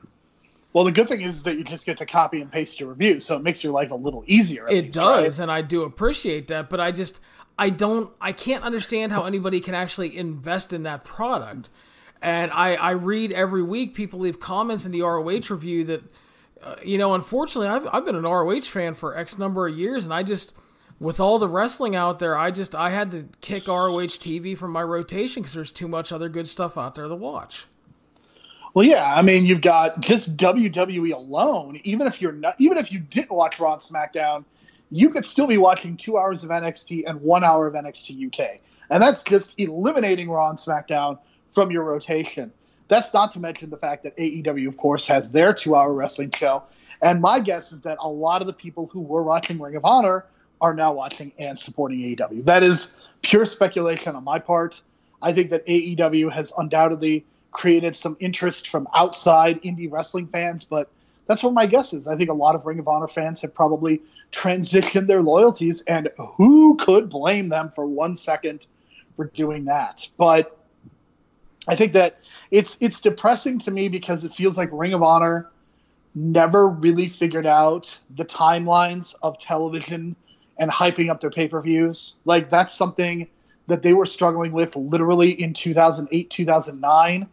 And the fact that it's still an issue 10 years later just shows you the lack of quality control that exists and how Sinclair perceives that product. I think Sinclair has always perceived Ring of Honor to be this low-rent operation that they can run cheaply, and whenever they don't want them anymore, they're just going to discard them like they discard anything else. And That's something that should not be ignored. One of the questions that I have for you, Larry, is do we know who Greg, the Ring of Honor general manager, is he someone's cousin in Sinclair Broadcasting? Is he a husband? Is he a son? Because it just feels like this is the kind of situation where you put a fail son or the cousin of someone who is grossly incompetent at everything they do into this position because they cannot harm the broadcasting company. I mean, I don't know, but that's a pretty good speculation and analogy because it kind of feels like that. And there's been a lot of stuff going around, the dark Twitter DMs and all that stuff that, Joe Koff has been like the big one in support and running Ring of Honor. And he's getting older, and there's a lot of speculation that he's going to be gone soon. And that they were trying to, for better or worse, groom Greg the Office Boy to be the big guy to take over. But with all the stuff that's come out, you have a Newsweek article out there, and just everything that's come out that makes this man look completely incompetent. I would not be surprised if Joe Koff steps away, that Sinclair just kind of they're done with it. They try to offload it. They try to, sell the contract, sell the tape library, whatever. And I would not be surprised. My co-host Jeremy keeps, he has said since September that by September of next year, he sees the Ring of Honor library on the WWE Network and the company's done. I mean, that would be really depressing. I'm almost hoping that AEW buys it just so WWE doesn't have it. Because, I mean, that's just really depressing. For WWE to be in control of that tape library, I would love to see it just get used in a really productive way and just upload all of those amazing shows. And I would love to see that be the backbone of an AEW streaming service. I think that's what the best thing for everyone involved. I almost wonder for Ring of Honor, Impact Wrestling, which is another company that I'm not a fan of, I almost wonder if it would just be better if they merged and just did what they could with what they had and just be the solid number three the solid number 3 company in this country. The funny thing is, there's been a lot of unsubstantiated rumors of Anthem interest in ROH. And I wouldn't throw that out the window completely for the fact that Anthem has money. Anthem did buy Access TV. They run the Fight Network. They have Impact Plus. They're always looking for more material for their streaming service. I would not throw that out the window completely. I don't necessarily see it, but I wouldn't throw that idea out. And, I mean, yeah, if you're Anthem and you're actually looking to build Impact, and they have done some good things with Impact, scoring that ROH tape library for your streaming service and picking up the contracts of, a select few and everything is not the worst idea. And I have to believe ACH is going to end up there at some point. Ring of Honor or Impact? Impact, because I know that ACH is doing the Sami Callihan shows. And I just think it's a fait accompli that he's going to end up with Impact at some point. And that's probably the right place for him. I was expecting you to laugh harder on the ROH thing because it's like, he's not going back to ROH. I mean, I think there's some PTSD from Ring of Honor and the way that ACH was treated. And I think that actually raises a really good point that I want to talk about, because I think the way that Ring of Honor has treated wrestlers of color and the women especially, and this will be a nice transition into talking about the women, but the way that they've treated wrestlers of color has been a disgrace. And the fact is, other than Jay Lethal, who, again, this is one of those things, just because you have a black friend doesn't mean you can't be racist. Just because they pushed Jay Lethal doesn't mean that they have had significant issues. And I cite ACH as one of them. Keith Lee is probably the big one, because Keith Lee had a monstrous weekend in WWE, and he got more shine and in one weekend than I think he did in however long he was in Ring of Honor. And I think that's also been a real indictment of the company, the fact that they have not taken the best talent available and have just wasted numerous wrestlers, including Keith Lee. They say that Shane Taylor is going to be this big star, and granted, Shane Taylor seems to be at least a part of the company, But even he is involved in this goofy TV title angle, correct? The horrible angle with Shane Taylor, I hate these angles, is that his contract, quote unquote, was coming up, so he bought out his contract. And he's being billed as promoted by Shane Taylor Promotions, and he's making ROH pay him top dollar to defend the TV title.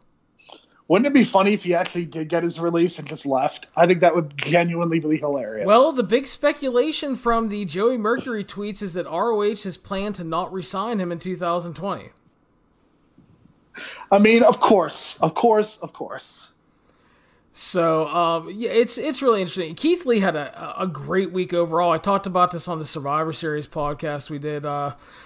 He was in the big closing angle on Raw. He was in big angle on NXT Wednesday night. He was in the closing angle of SmackDown. He won in the main event of War Games. He went toe-to-toe with the big dog after pinning Seth Rollins on a Big Four pay-per-view. And then got the respect to Roman Reigns afterwards. Came off like a complete star. And my comparison was that, like, I know Adam Cole has been getting all the love because he had a fucking great month. And he deserves all of that praise, especially working injured still. But I didn't want it to get lost that not only did did Adam Cole get over huge, but Rhea Ripley got over huge, Keith Lee got over huge. In a rare instance, it felt like WWE was making stars. And it warmed my heart to see Keith Lee get that. I wrote a big article when he signed with WWE, and you talked about his ROH treatment and booking. It's like his run was largely just kind of laughable and throwaway. Then he went and had a great run in Evolve. He had a string of great performances in PWG, in Progress. So he was booked better everywhere as opposed to ROH. Right, and I think it's funny that you mentioned the WWE is trying to create new stars. So let me get this straight, Larry. They are trying to create new stars and get people over on the one show that is competing against another company's wrestling show. It's funny how that works. It's shocking, I know. And it's like, Jeremy was like, I don't care why they're doing it. I'm just glad they're doing it, but we all know why they're doing it. So right, of course. Yeah, let's not kid ourselves. But yes, you are absolutely correct. Competition makes everyone better. That is very, very obvious. It's shocking how that happens in life. So before we talk about the women, I want to kind of Tarantino back. We talked about the New Japan thing. And it has felt like throughout 2019, New Japan has really felt like they've distanced themselves from Ring of Honor after MSG. The use of talents in New Japan has been sparse. They used Colt Cabana for the New Japan Cup. They're using him and Cobb for World Tag League. They used Bandito for Best of Super Juniors. They used Marty. But it's like they haven't used a lot. They used Gresham for the Super J Cup. But they haven't done a lot, and they haven't sent a lot of talent to ROH to the point that when they did Global Wars, it was turned into the Global Wars Espectacular Tour, and they worked with CMLL, their other partner this year. Yeah, I mean, from New Japan's perspective, I mean, they are a company that feels like they are trying to grow constantly. That's been their modus operandi for the last 8 years or so, ever since kind of the big boom happened. And they're clearly trying to make a move in the United States. And let's be honest, this is clearly the direction that New Japan has always been going in. For people to pretend like this Ring of Honor New Japan thing was ever going to last in the long term was foolhardy, because New Japan is by wide margin the bigger company, but they needed to, if they were going to come into the United States, they needed to kind of cover their asses, and Ring of Honor was the logical place for them to do that, much more so than any other promotion. So they smartly attached themselves to Ring of Honor. They have used them quite well to get their own talents over and to create some saturation of market here. And granted, I don't know if New Japan is ever going to be even as popular as AEW, but it's really obvious that New Japan no longer needs Ring of Honor to succeed, and that's bad news for Ring of Honor. And it's the same thing with CMLL. Now, I know CMLL it's much different. Lucha Libre always it's always a tough nut for me to crack. I've never been as much into Lucha Libre as I have a lot of other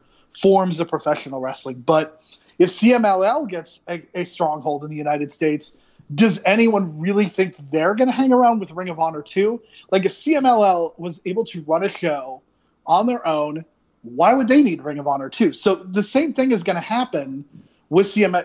If Ring of Honor lives, the same thing is going to happen with them too. Yeah, and the sad thing is too is like, you know, they ran that tour. That tour did not do great, including what I believe it was the lowest house in Chicago in years.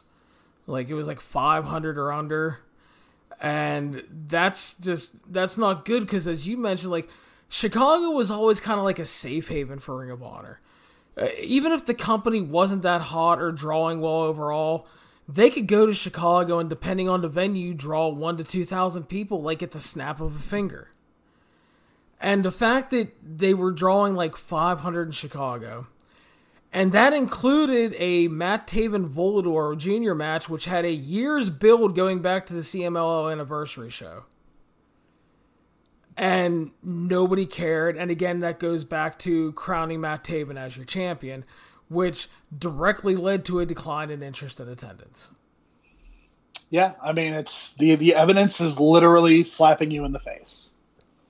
Yeah, and you know, people were like, well, you just don't like Matt Taven. I'm like, yeah, listen, I'm not going to hide it. He's not my favorite fucking wrestler. I will say that he largely had good matches as champion. He had a great match with Rush when he dropped the title, but that doesn't change the fact that he wasn't drawing. The audiences went down. The interest went down. It was hard to care. I can only hear, "Hey Melvin, I'm Matt Taven" so often before I tune it out. What a way to start it. I mean, just incredible. Like, the Ring of Honor should just do Matt Taven versus Just Incredible just for the hell of it, because it would be really interesting at this point. Insert the little Spider-Man meme with them pointing at each other. Yes. I mean, they should just book Aldo Montoya. Let's do that instead. So, yeah, I mean, and again, the decline is there. The numbers are out there. The numbers are published. Again, I will promote Voices of Wrestling. There's a great article that breaks it down number by number, gives you all the averages you need. We're not just speculating. This is a fact right now. And it's a sad fact, considering they drew that house in Madison Square Garden.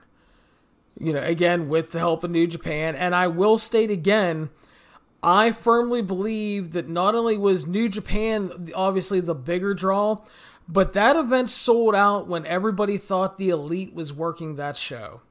People thought Kenny Omega and the Young Bucks were going to be on that show. And Cody. I kind of group Cody in with the Elite, but yeah, to be more specific, Cody as well. I'm admittedly not the biggest fan of Cody Rhodes, but to pretend like he's not a draw you would be insane at this point. He's clearly a draw. Yeah, I mean, again, and you look back, we talk about ROH numbers and stuff. That WrestleMania weekend he did with Omega, they drew 6,000 fans. Yes, on a show that was a mixed bag. We'll say that. But again, I mean, the evidence is there right before you. I mean, Kenny Omega and Cody Rhodes arguably are the ones who drew that house and did a spectacular job in doing so, because, you know, those are two guys who have undoubtedly hit their peaks at the right time, and hit their peaks in such a way that they could go off and kind of do their own thing. You know, Cody Rhodes has done such a magnificent job of rehabilitating himself. And let's face it, he used Ring of Honor basically to rehabilitate his image. And people might think that I'm being negative. I mean, that's brilliant. I mean, that's absolutely what he should be doing. If Ring of Honor is going to give him the latitude to do whatever he wants, then God damn it, that's what he should do. I mean, I think Cody Rhodes is a brilliant individual, and even if you don't like Cody Rhodes in the ring, what he has done in every other aspect is something that every professional wrestler should be looking at and thinking about and understanding why it is that he is a star. Undoubtedly, he comes across as a bigger star than almost everyone in WWE and everybody in Ring of Honor right now. And there's a reason for that. And people are going to say it's because he's a second-generation wrestler. That may be part of it. I will cite the fact that Cody Rhodes is clearly reliving his dad's glory days, and there are some clear father issues that exist, but that's for another podcast. But he's a star. And the fact that Ring of Honor didn't do everything they could to keep him, and the fact that Cody Rhodes just went off and did his own thing, I think is another huge indictment. I almost wonder if Ring of Honor had just sold to Tony Khan and it was Ring of Honor on Wednesdays, wouldn't we all just be doing a lot better? I think a lot of people would be doing a lot better, including the wrestlers, man, just because they'd be in front of people. Yes, that is clearly a problem for poor Volador Jr. and Roosh. Man, I tell you what, man, I'd love for Cody he needs to record some videos and just do a big fucking TED Talk for everybody looking to make it after they leave WWE, because Jesus, yeah, it's like, who would have thought that in 2019 that you could make the argument that Cody is the biggest babyface star in professional wrestling? I mean, I think that says a lot about it. It kind of says a lot about the industry, but it also says a lot about a guy who bet on himself and did everything he could to rehabilitate his image and not just be Stardust or hold a goofy mirror or do whatever he was doing in WWE. I mean, it's something very admirable. It really is. And I went back, I've talked about this a lot too. I wrote articles about it and everything, but like, this man orchestrated his WWE exit to perfection. He got out. Everybody made fun of it at first, but he made that list. That list got a ton of attention. Then he smartly refused to overprice himself, because he could have done the $15,000 paydays thing and just ran a couple big matches here and there and made money. Instead, he was willing to work for almost anybody. He gave reduced rates, and he was smart enough to book, weekends to where people could share the travel cost to get himself more bookings. He was willing to work with pretty much anybody, and it took a lot at first, because he was ingrained in that WWE house style, because he came up in it. He never worked anywhere else. And then, he started putting things together. I was annoyed for the longest time because there was always too much of, especially in ROH, Cody, he brought the circus with him. And just, it was always too much for me at times. And, my opinion is, when you have a boring match with Hiromu Takahashi, that angered me almost. But he's turned things around. I'm extremely impressed with what the guy's done. And it's just there's still people trying to devalue that. And I don't know how you can, when that guy comes out, he gets a superstar reaction. He looks like a star, he dresses like a star, he talks like a star, he's working like a star. And it's just, it's kind of incredible to see. And yeah, I mean, if Ring of Honor played things right, they could have had it. Certainly. I think we need to talk about the women issue, because when we think about the Women of Honor, this is something that goes back 14 years. This is something that goes back to when they first started trying to incorporate women, and a lot of it had to do with Shimmer, which came around in the autumn of 2005. The first Shimmer show happened to be on the same weekend that a Ring of Honor show ran in Chicago, and they have tried to unsuccessfully book Women of Honor legitimately under the last 3 or 4 administrations, depending how you count the delirious Jim Cornette. They have failed to do this with Gabe Sapolsky, Adam Pearce, Delirious, and Jim Cornette. That is unbelievable that WWE has lapped them multiple times by booking the women so much better. And WWE still has a ton of problems, but WWE does it so much better. AEW does it so much better. Impact Wrestling, for God's sakes, books their women so much better than Ring of Honor ever has. And then you read this stuff about Kelly Klein, and look, Kelly Klein is not very good.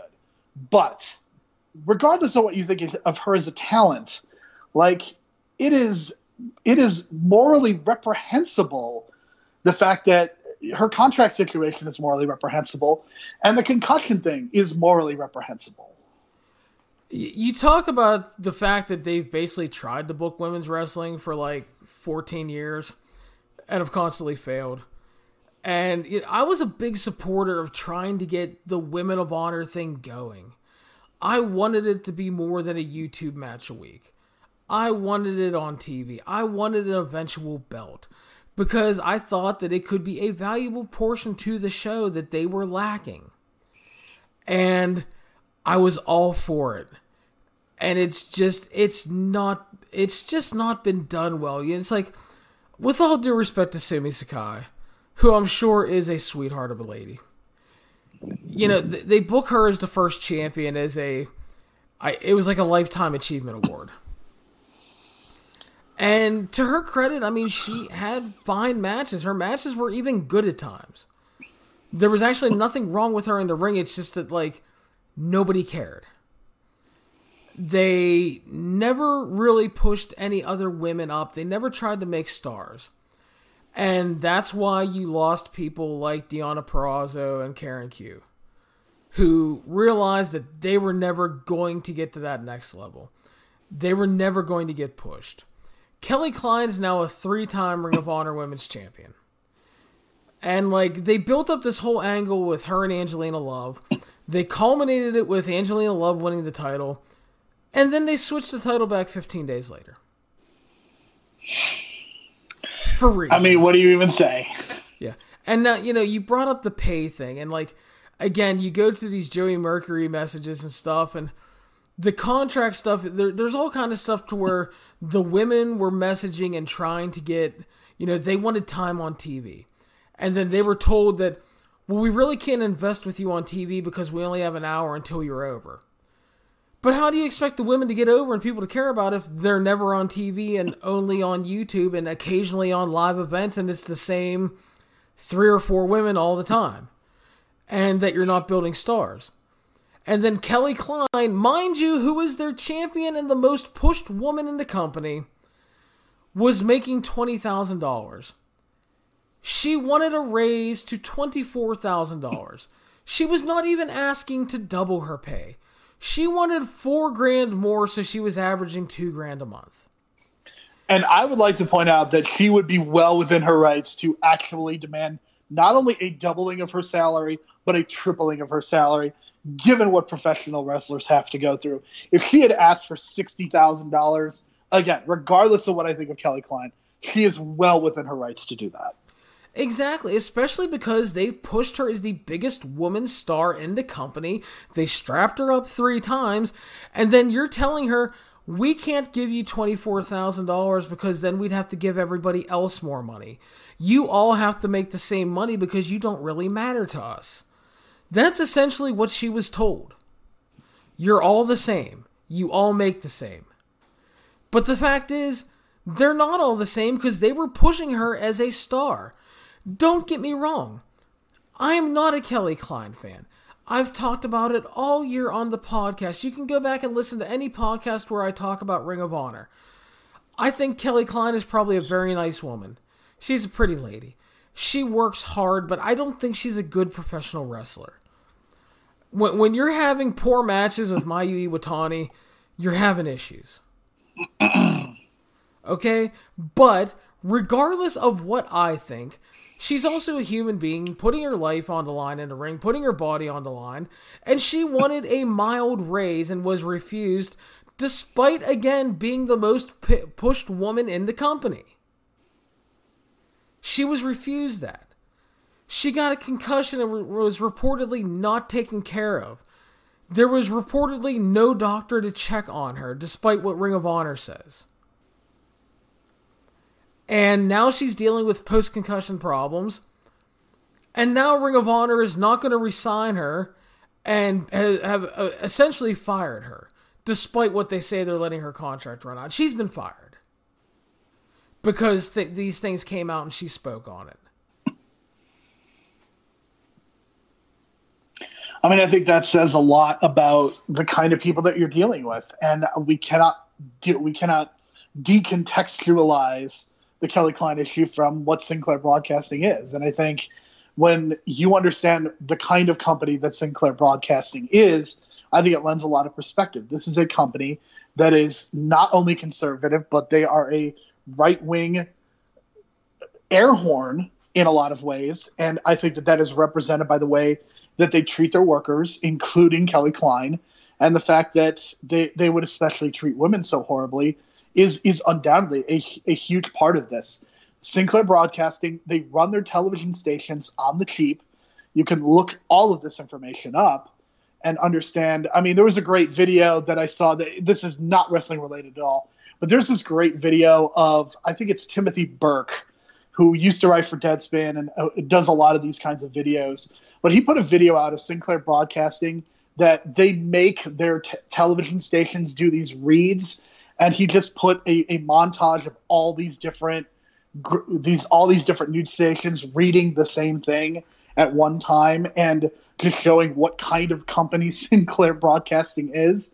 And I think that this Kelly Klein situation is very representative of the fact that they do not care about human beings as individuals. And when you are thinking about that, when you are dealing with that, it's really obvious why everybody is leaving.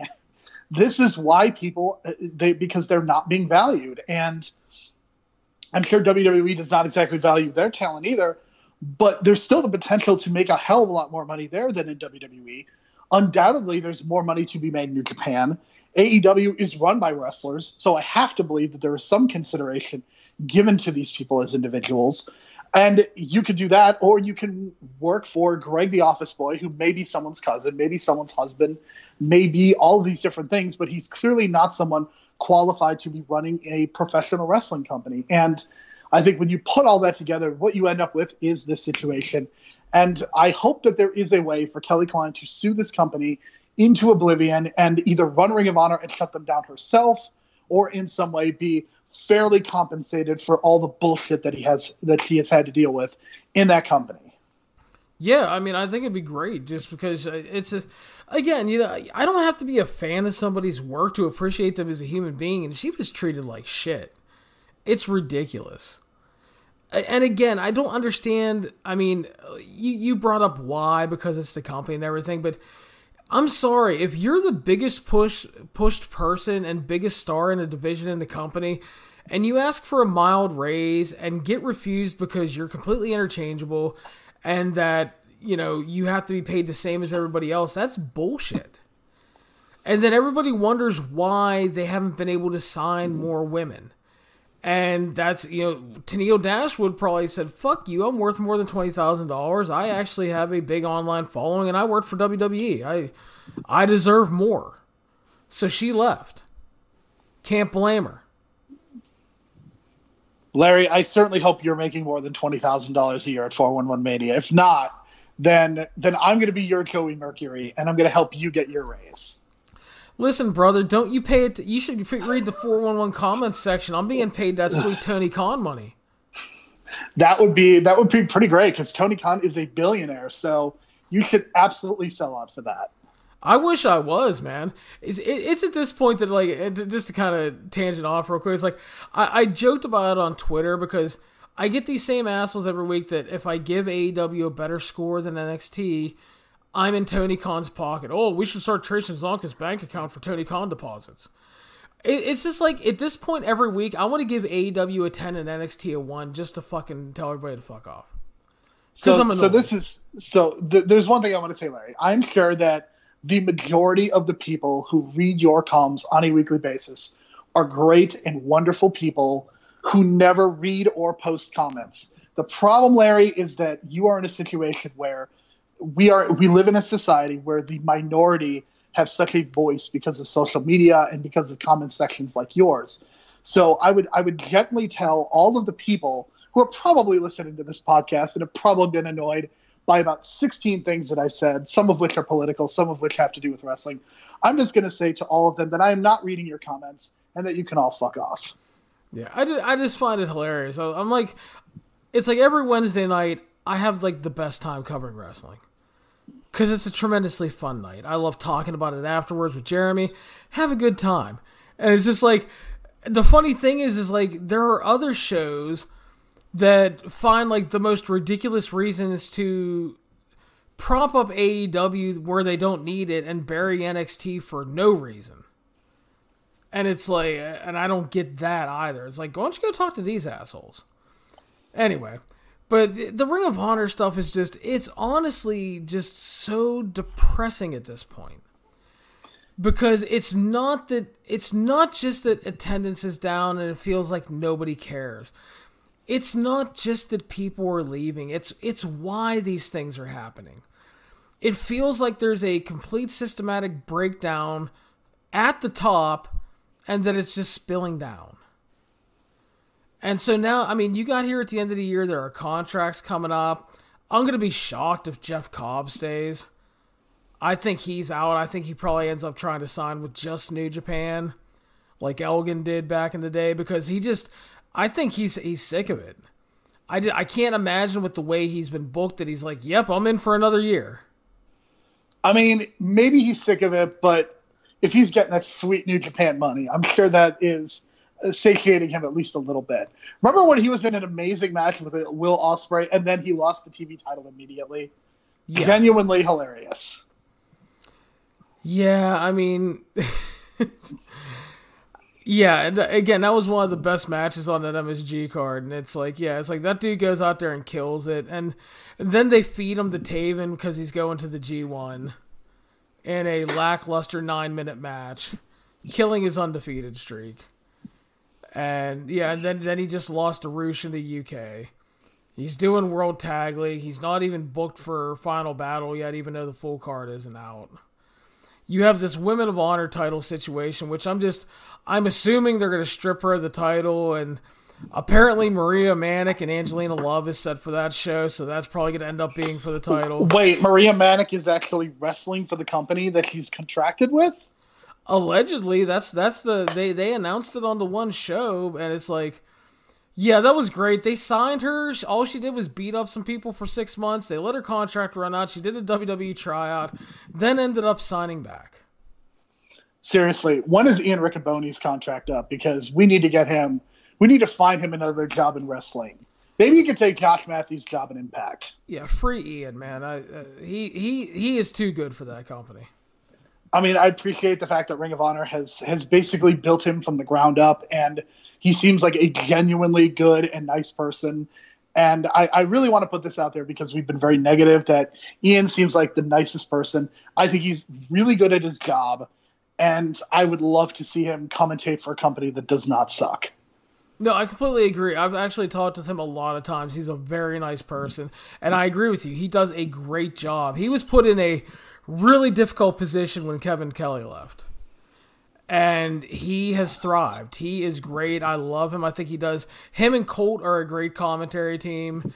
And it's just, yeah, it's, I'd love to see him on to bigger and better things too. I mean, if he's happy, God bless him, but it just feels like such a bad situation. It's like, you look at all this stuff, you look at the decline, and you brought it up earlier too. It's like, Final Battle hasn't even sold 500 tickets left. This is the biggest fucking ROH show every year. The big culmination. Do you know what I would have done to go back to a Final Battle show back in the day? Because I never actually got to go to a Final Battle. Like, I would have done some things that probably would have crossed some lines to get to a Final Battle show back in the day.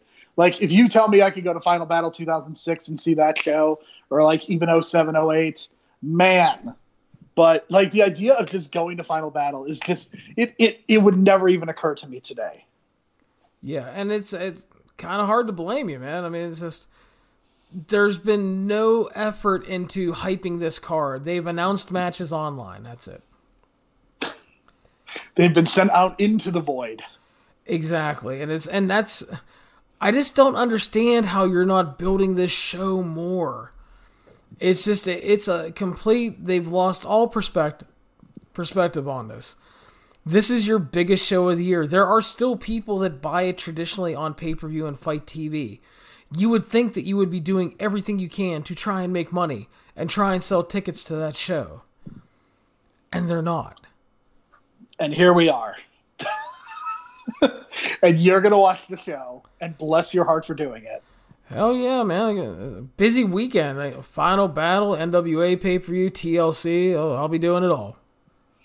Wow. So Ring of Honor, NWA, and WWE are all running pay-per-view. pay-per-views. If you had told me that the NWA and WWE would run a pay-per-view on the same weekend in 2019, I would have slapped you because I wouldn't have believed you. And here we are. That is the thing that's happening. Yeah, seriously. I mean, it's kind of crazy. It's, and going back, the other thing I want to say about the ROH Chicago shows, another thing I heard was that besides being burnt out, they're like, well, this is the biggest laughing point I had, that Chicago didn't care about the CMLL stars because they don't care about Lucha. Excuse me, MLW went in there and kept selling 2,000 tickets with LA Park on top and a bunch of Lucha guys. Pretty sure Chicago still likes their luchadors. They and bring Chicago, drums and fucking horns and shit. Those people were going insane.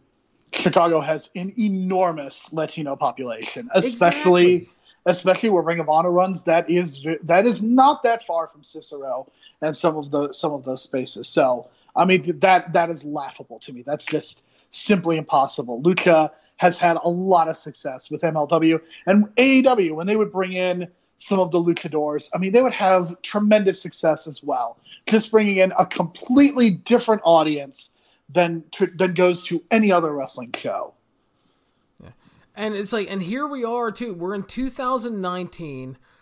How many times were the jokes over the years that TNA is dying? Impact Wrestling was running a bunch of modest sub 1,000 buildings for their pay-per-views and bigger shows. And they drew way better than ROH did in Chicago. Yeah, I mean, I think we've reached a point where Ring of Honor has essentially become the number 4 company in the United States, and that's not a place that you want to be because, Larry, this is just not sustainable. I mean, I think the other thing that I always like to bring up with these kinds of conversations is there is so much competition out there for your dollar, and that competition is only strengthening. I mean, Disney Plus is a recent streaming service that I think has taken over a lot of people's lives this holiday season for a lot of reasons. There is a new streaming service coming out in the spring, HBO Max. So there are all these different entertainment venues. There's gaming, there's wrestling, there's Peak TV. There's so much out there. What is Ring of Honor doing to capture these people's dollar? And it's obvious they're not doing anything because they have 500 people going to their Final Battle show, when if they announced the Final Battle was happening back in the day, they would just get 1,000 people to come to it because it was Final Battle. And now they can't get 500 people. And that's really sad. And I really look at where Ring of Honor is going to be next year. And so that they may apparently actually be running WrestleMania weekend. And I am fascinated to see what the draw is because, spoiler alert, there's a lot of wrestling in Tampa that weekend. Tampa is not nearly as good of a wrestling market as New Jersey, New York. So there are going to be some shows that take a bath. And I think that is going to be another kind of nail in their coffin is WrestleMania weekend because I don't see how they find success. There's like 900 shows already announced, and I just read that apparently Joey Janela's Spring Break 4 is almost sold out already, which shouldn't really be a shock after the past couple years, because that show pretty much always sells out and has a big following. I think you're being generous calling them number 4 at this point, because you have WWE, AEW, Impact, New Japan, MLW, which I think you could argue MLW is even ahead of them these days. Yeah, I mean, I had not thought of MLW and New Japan. I mean, New Japan's in kind of this weird situation because they kind of have TV here, but we don't really know what the ratings are. So you're probably right. MLW is probably the number 4 company at this point, which, again, we are living in a bizarre world. And, like, if Jim Cornette wasn't a racist, might NWA be even above them at this point? Because, I mean, I think the NWA trade is going to sink very quickly because of that incident. But, man, like, there is definitely a scenario where the NWA could very well easily be more popular than the Ring of Honor going into 2020, which, wow, what a flashback that is. It's 2019 and we're talking about MLW back and the NWA back. I mean, nothing ever dies, Larry. I know, it's insane though to think about. And yeah, I don't know, man. It's like, and everybody's big thing is, well, how do you fix it? Well, unfortunately, there is no quick fix. The Rock ain't walking in the fucking door. Okay? You can't just turn it around overnight.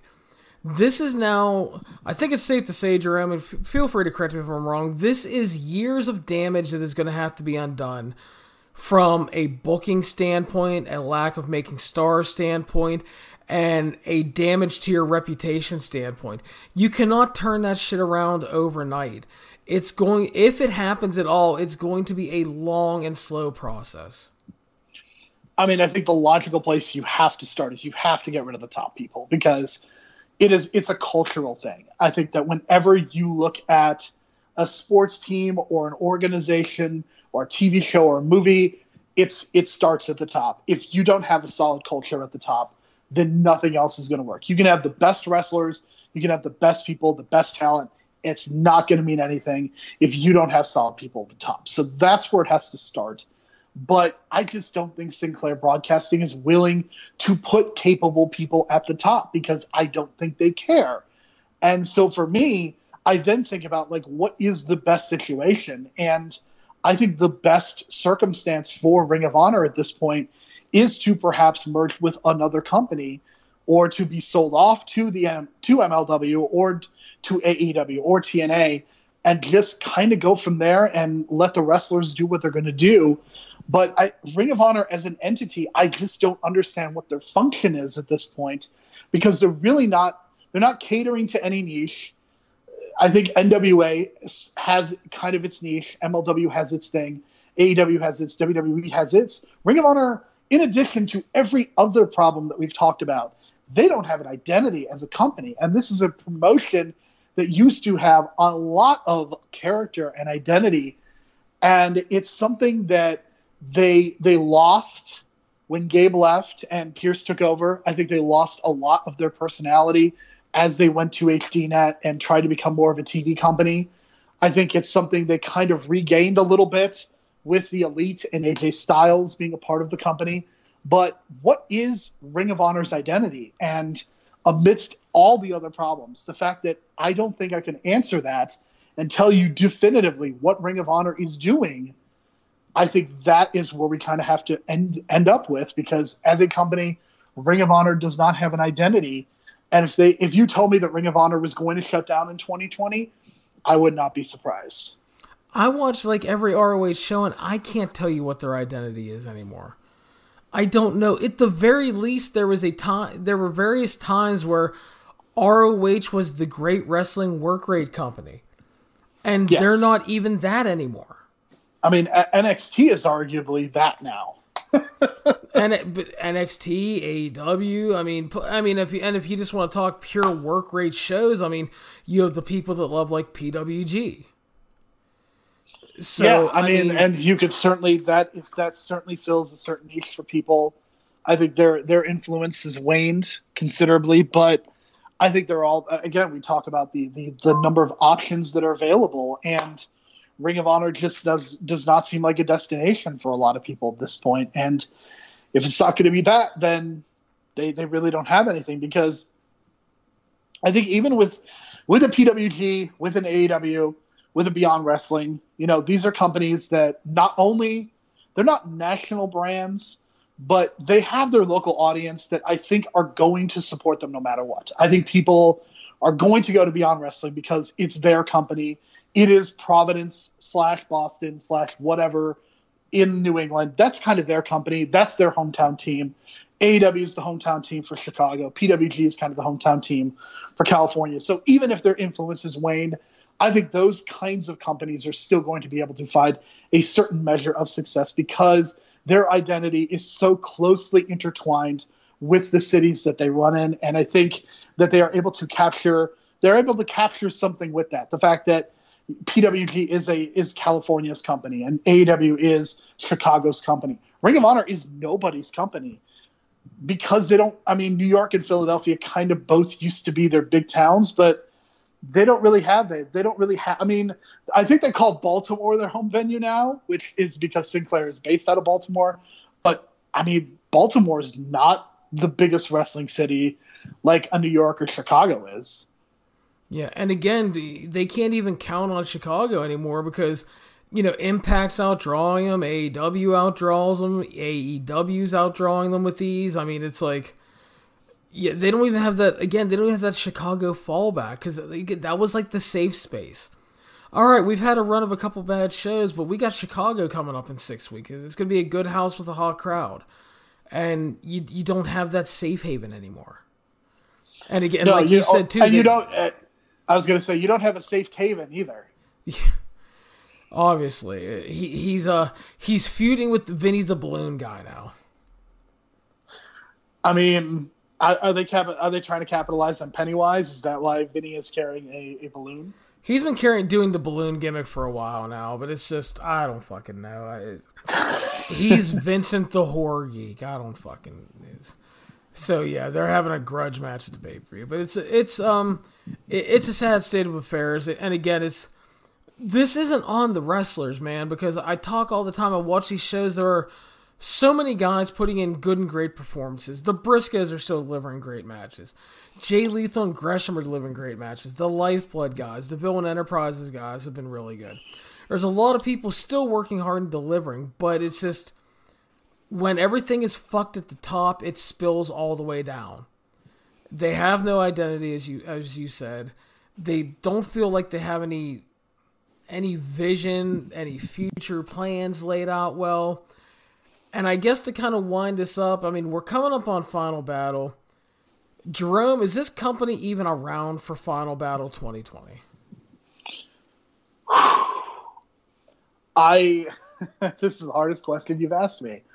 I'm going to say yes, just because I almost hesitate to say that a company is going to die at this point. Because, I mean, for God's sakes, Impact Wrestling. I mean, look at Impact Wrestling. Look at what they've survived. This company hasn't made a dime in its, almost 20 years of existence at this point, and they're still hanging around. So for that reason alone, I don't have a logical reason for saying yes, but I almost feel like I have to say yes because there's just something in me that says that it's going to survive because CZW is still around, Larry. I mean, come on.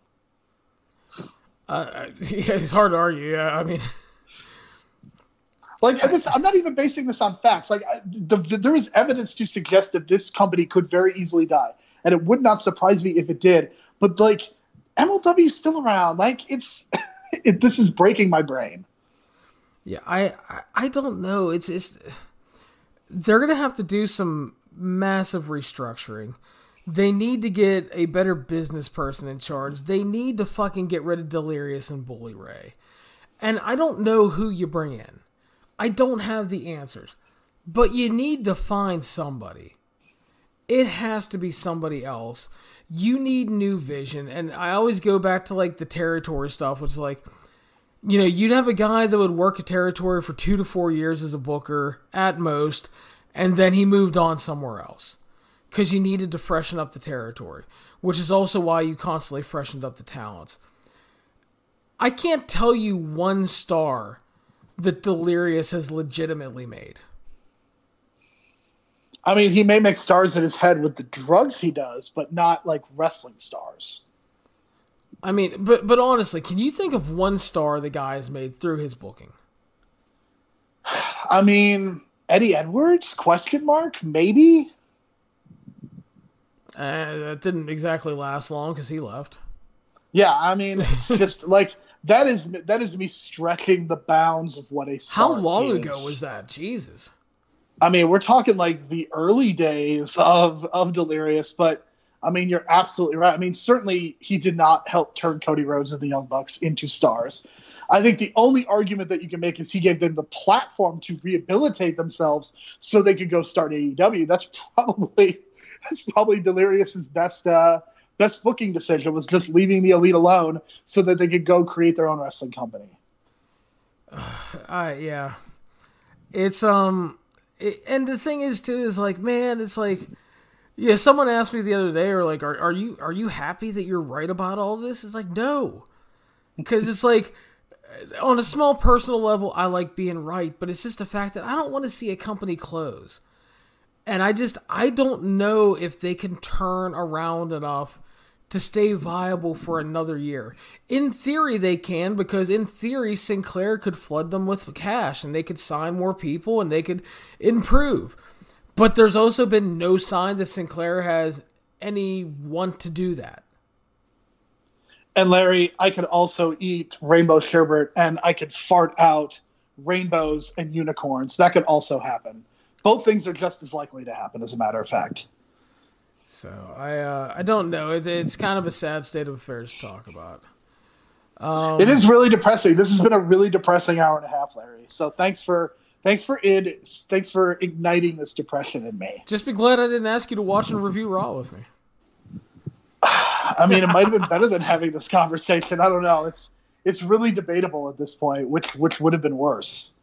So, but I think that's going to bring us to a close. Jerome, do you have anything in closing you would like to say about all this? I would just like to say that it's really sad to me what's happening to Ring of Honor. I don't think I've conveyed this, so I'm going to do this now.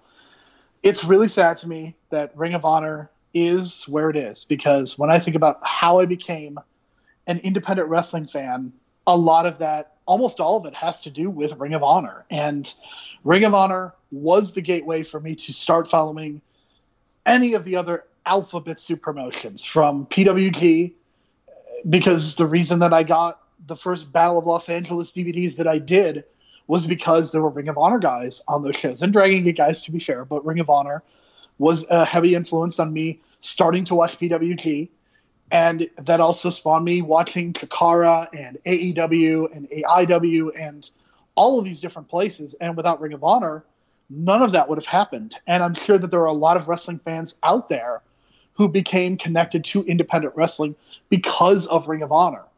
And I think it's really sad to me that we are talking about this company that it just feels like they're on life support right now. And I would love to say that I want to see it saved, but at a certain point, we all have to make tough decisions about our loved ones and letting go. And unfortunately, I think this is a case of we're going to have to let Ring of Honor go at some point, because this is not sustainable, and it's really sad. And I know that, if Ring of Honor does go away in 2020, I know that I'm going to be doing a podcast, multiple podcasts about it, and talking about the memories that I have and all these things, because I do have a lot of positive memories about Ring of Honor and the nights spent at the Frontier Fieldhouse, and the fact that I've seen Ring of Honor in the state of Indiana and the state of California and the state of Arizona and all these different places. I mean, it's not just me going to Chicago. I mean, I saw Ring of Honor literally around this country in multiple time zones and multiple places. And it's really sad that could all just be over at some point, because it's like an important part of my 20s would go away. And that's really a big reason why I wanted you on to do this, because not only do I respect your opinions on wrestling, but I knew that Ring of Honor was extremely important to you and what it meant for you as a fan, and to get into the writing of it and everything and the people you met through it. And I don't want that lost on people. I mean, this company is in a horrible, shitty situation. It's not good. You cannot frame any of this stuff in a positive. Right, and let's be honest, I also work cheaper than Ari Berenstein, so that's also really important to note. He's a killer, man. I think he thinks I'm making the Tony Khan money too, but I don't know. But yeah, no, I mean, I literally wrote columns of honor when Ari Berenstein would go away. I would literally, that's how much I loved Ring of Honor. I would put ridiculous amounts of work into the column of honor, which I was not being paid for, because I loved Ring of Honor. Yeah, and that's the thing too. It's like the company is important to so many people, and that's another reason I sit there and I just think to myself, I wish I had the answer, because I don't. I'm being honest. I'm not the guy with all the answers. Larry, they should give us the book. We should be able to run Ring of Honor.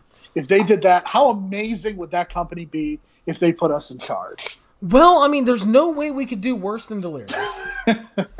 Yes, we would have to go and find his stash and throw that all in the garbage and then get to work. But I mean, again, because I'm not the I told you so guy, man. It's just I want this company to turn around. But again, it's going to take a total change of the system for that to happen. And it is. It has to start at the top. Management, Delirious, they have to get rid of all that stuff. And, you know, not the promotion as a whole, but sometimes you need to burn things down to salt the earth and make it better. Like Seth Rollins says, right? Burn it all down. Well, no, Seth Rollins can fuck off. Anyway, but you seriously just need to do that with the entire upper management department. From the business aspect to the wrestling aspect, it has to happen. And it's not going to change unless they do.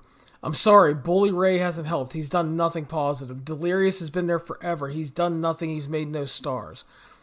Things have just gotten worse. From a creative standpoint, from a drawing live attendance standpoint, to just the overall, not only just the influence of ROH these days, but the status it holds in wrestling. Because even when ROH wasn't the most popular thing, I would do reviews and all these people would flood to it because, oh, I remember when I went to a show at so-and-so and saw Jay Lethal had this great match. I'm glad to see he's still kicking ass or something like that. Because people always had these memories and they were still holding on. And nowadays when I'm reviewing ROH, it's like a wasteland at times. And I get the jokes that ROH is still around. Because yeah, I mean, that's really sad too. Because I remember it was not easy to find Ring of Honor reviews at a certain point because they weren't really on TV. So I would read the Column of Honor every week and I would be anticipating reading it. And I would read what Brad Garoon and Jake Ziegler would say about a Ring of Honor show because I think so much of what finding these different companies is also then engaging in conversation and seeing what other people think and trying to enjoy these shows together. And I think as much as, like, this is something that bothers me, not just about wrestling, but movies in general. There is not a single critic in this world, whether they're being paid or not, that goes into a movie, TV show, wrestling event, whatever, and says, I'm going to hate this, or I want to hate this. Those people would not have jobs. If you went into every wrestling show and, Larry, you wanted to hate it, then you would be the biggest misanthrope in the world because you were literally review every wrestling show. You want them to be good because my guess is it makes your life a hell of a lot easier if the shows are good. Your writing might be better if the show is bad because you can get funny and humorous. But my God, I mean, your life would just be easier if every show every week was great. And you're very true. I've said this a lot over the years. It's while every once in a while when there's a horrible show, it is kind of fun to vent and make jokes and stuff. It's also extremely difficult because there's only so many ways you can call something bad when it's really bad without sounding repetitive and like it's a hate fuck review. I go into these shows and I'm generally excited for wrestling all the time. Like, I know Raw is not a great show, but it's like I go in there every Monday and I'm hoping for a really good show. Honestly, my favorite part of Raw is 5 minutes after it's over when the Garrett Kidney tweet appears and it says, people will try to convince you that Monday Night Raw was good. Don't believe it. It's a trap. That is my favorite moment on Monday night because it happens every week. I laugh every week and favorite it every week. I'm not going to lie because it is funny.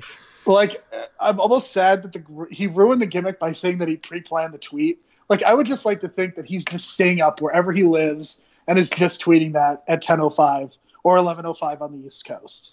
Yeah. But, I don't know. I hope it can change, Jerome. I'm not convinced it will, but stranger things have happened because, again, the NWA is back, MLW is back, and Impact is still around. I hope that sometime next year it is that you and I are hired to run Ring of Honor, and we will do it justice. You know, I'm not going to set my goals that high, but I'll tell you what, I'd love for this time next year for us to get together again and go, remember when we spent 90 minutes talking about the demise of ROH? Can you believe they turned this fucking shit around?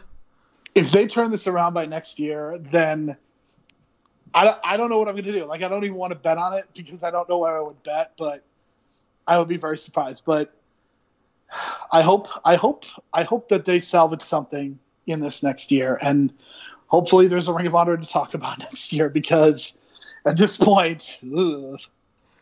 Yeah. We will close. Jerome, I want to thank you very much for your time tonight, man. It was very good talking to you again. It was good talking to you. We should definitely do this again at some point, and hopefully we can discuss a happier topic, because this, like I said, this was kind of depressing, but I think that it's good to talk about Ring of Honor, because I think this is a promotion that has so much history associated with it. It is a company that means a lot to a lot of people, and there's a lot of people out there who may forgot just how much Ring of Honor has meant to them. But I am a firm believer that the reason that there are so many indie wrestling fans, and the reason that AEW is as popular as it is Ring of Honor is partially responsible for that. I mean, if you look at NXT's main event scene, Ring of Honor is always 100% responsible for that. But the influence is so far and wide. It is. There were so many classic matches, so many guys that came out of there that have gone on to bigger things because they got that initial platform in ROH. And Larry, you can stream all those classic matches and shows on the Honor Club, correct? No. Had to get that last dig in there, you know? Yeah. And that goes back, because you did make the point about trying to make the streaming service viable. I mean, it's a bargain in terms of, if you buy the yearly subscription, you'll save money on the pay-per-views alone. And then you get all the Live Honor Club stuff. But where they're losing money is that they have not uploaded that library. Right. And we call that the Larry Csonka tax write-off, is what you call that Honor Club membership, right? No, we call that the 411 pays for that allowance. So. Whatever works, man. Whatever works. I get out of all the paperwork. But no, thank you again, buddy. We will definitely try to talk about some happier stuff soon. I want to thank everybody for listening, and we will talk to you later on. And with that, I would like to thank Cubsfan, Steve Cook, and Jerome for their time today. You have been listening to the 411 on Wrestling podcast. Please remember you can follow us on iTunes, Stitcher, Spotify, Google Play, YouTube, the 411mania.com website, and any major podcasting platform. Please subscribe to the show, follow us around, share us around on the internet, and just keep supporting the show, as we greatly appreciate all of your time. Take care, and until next time, I am Larry Csonka. Have a great week.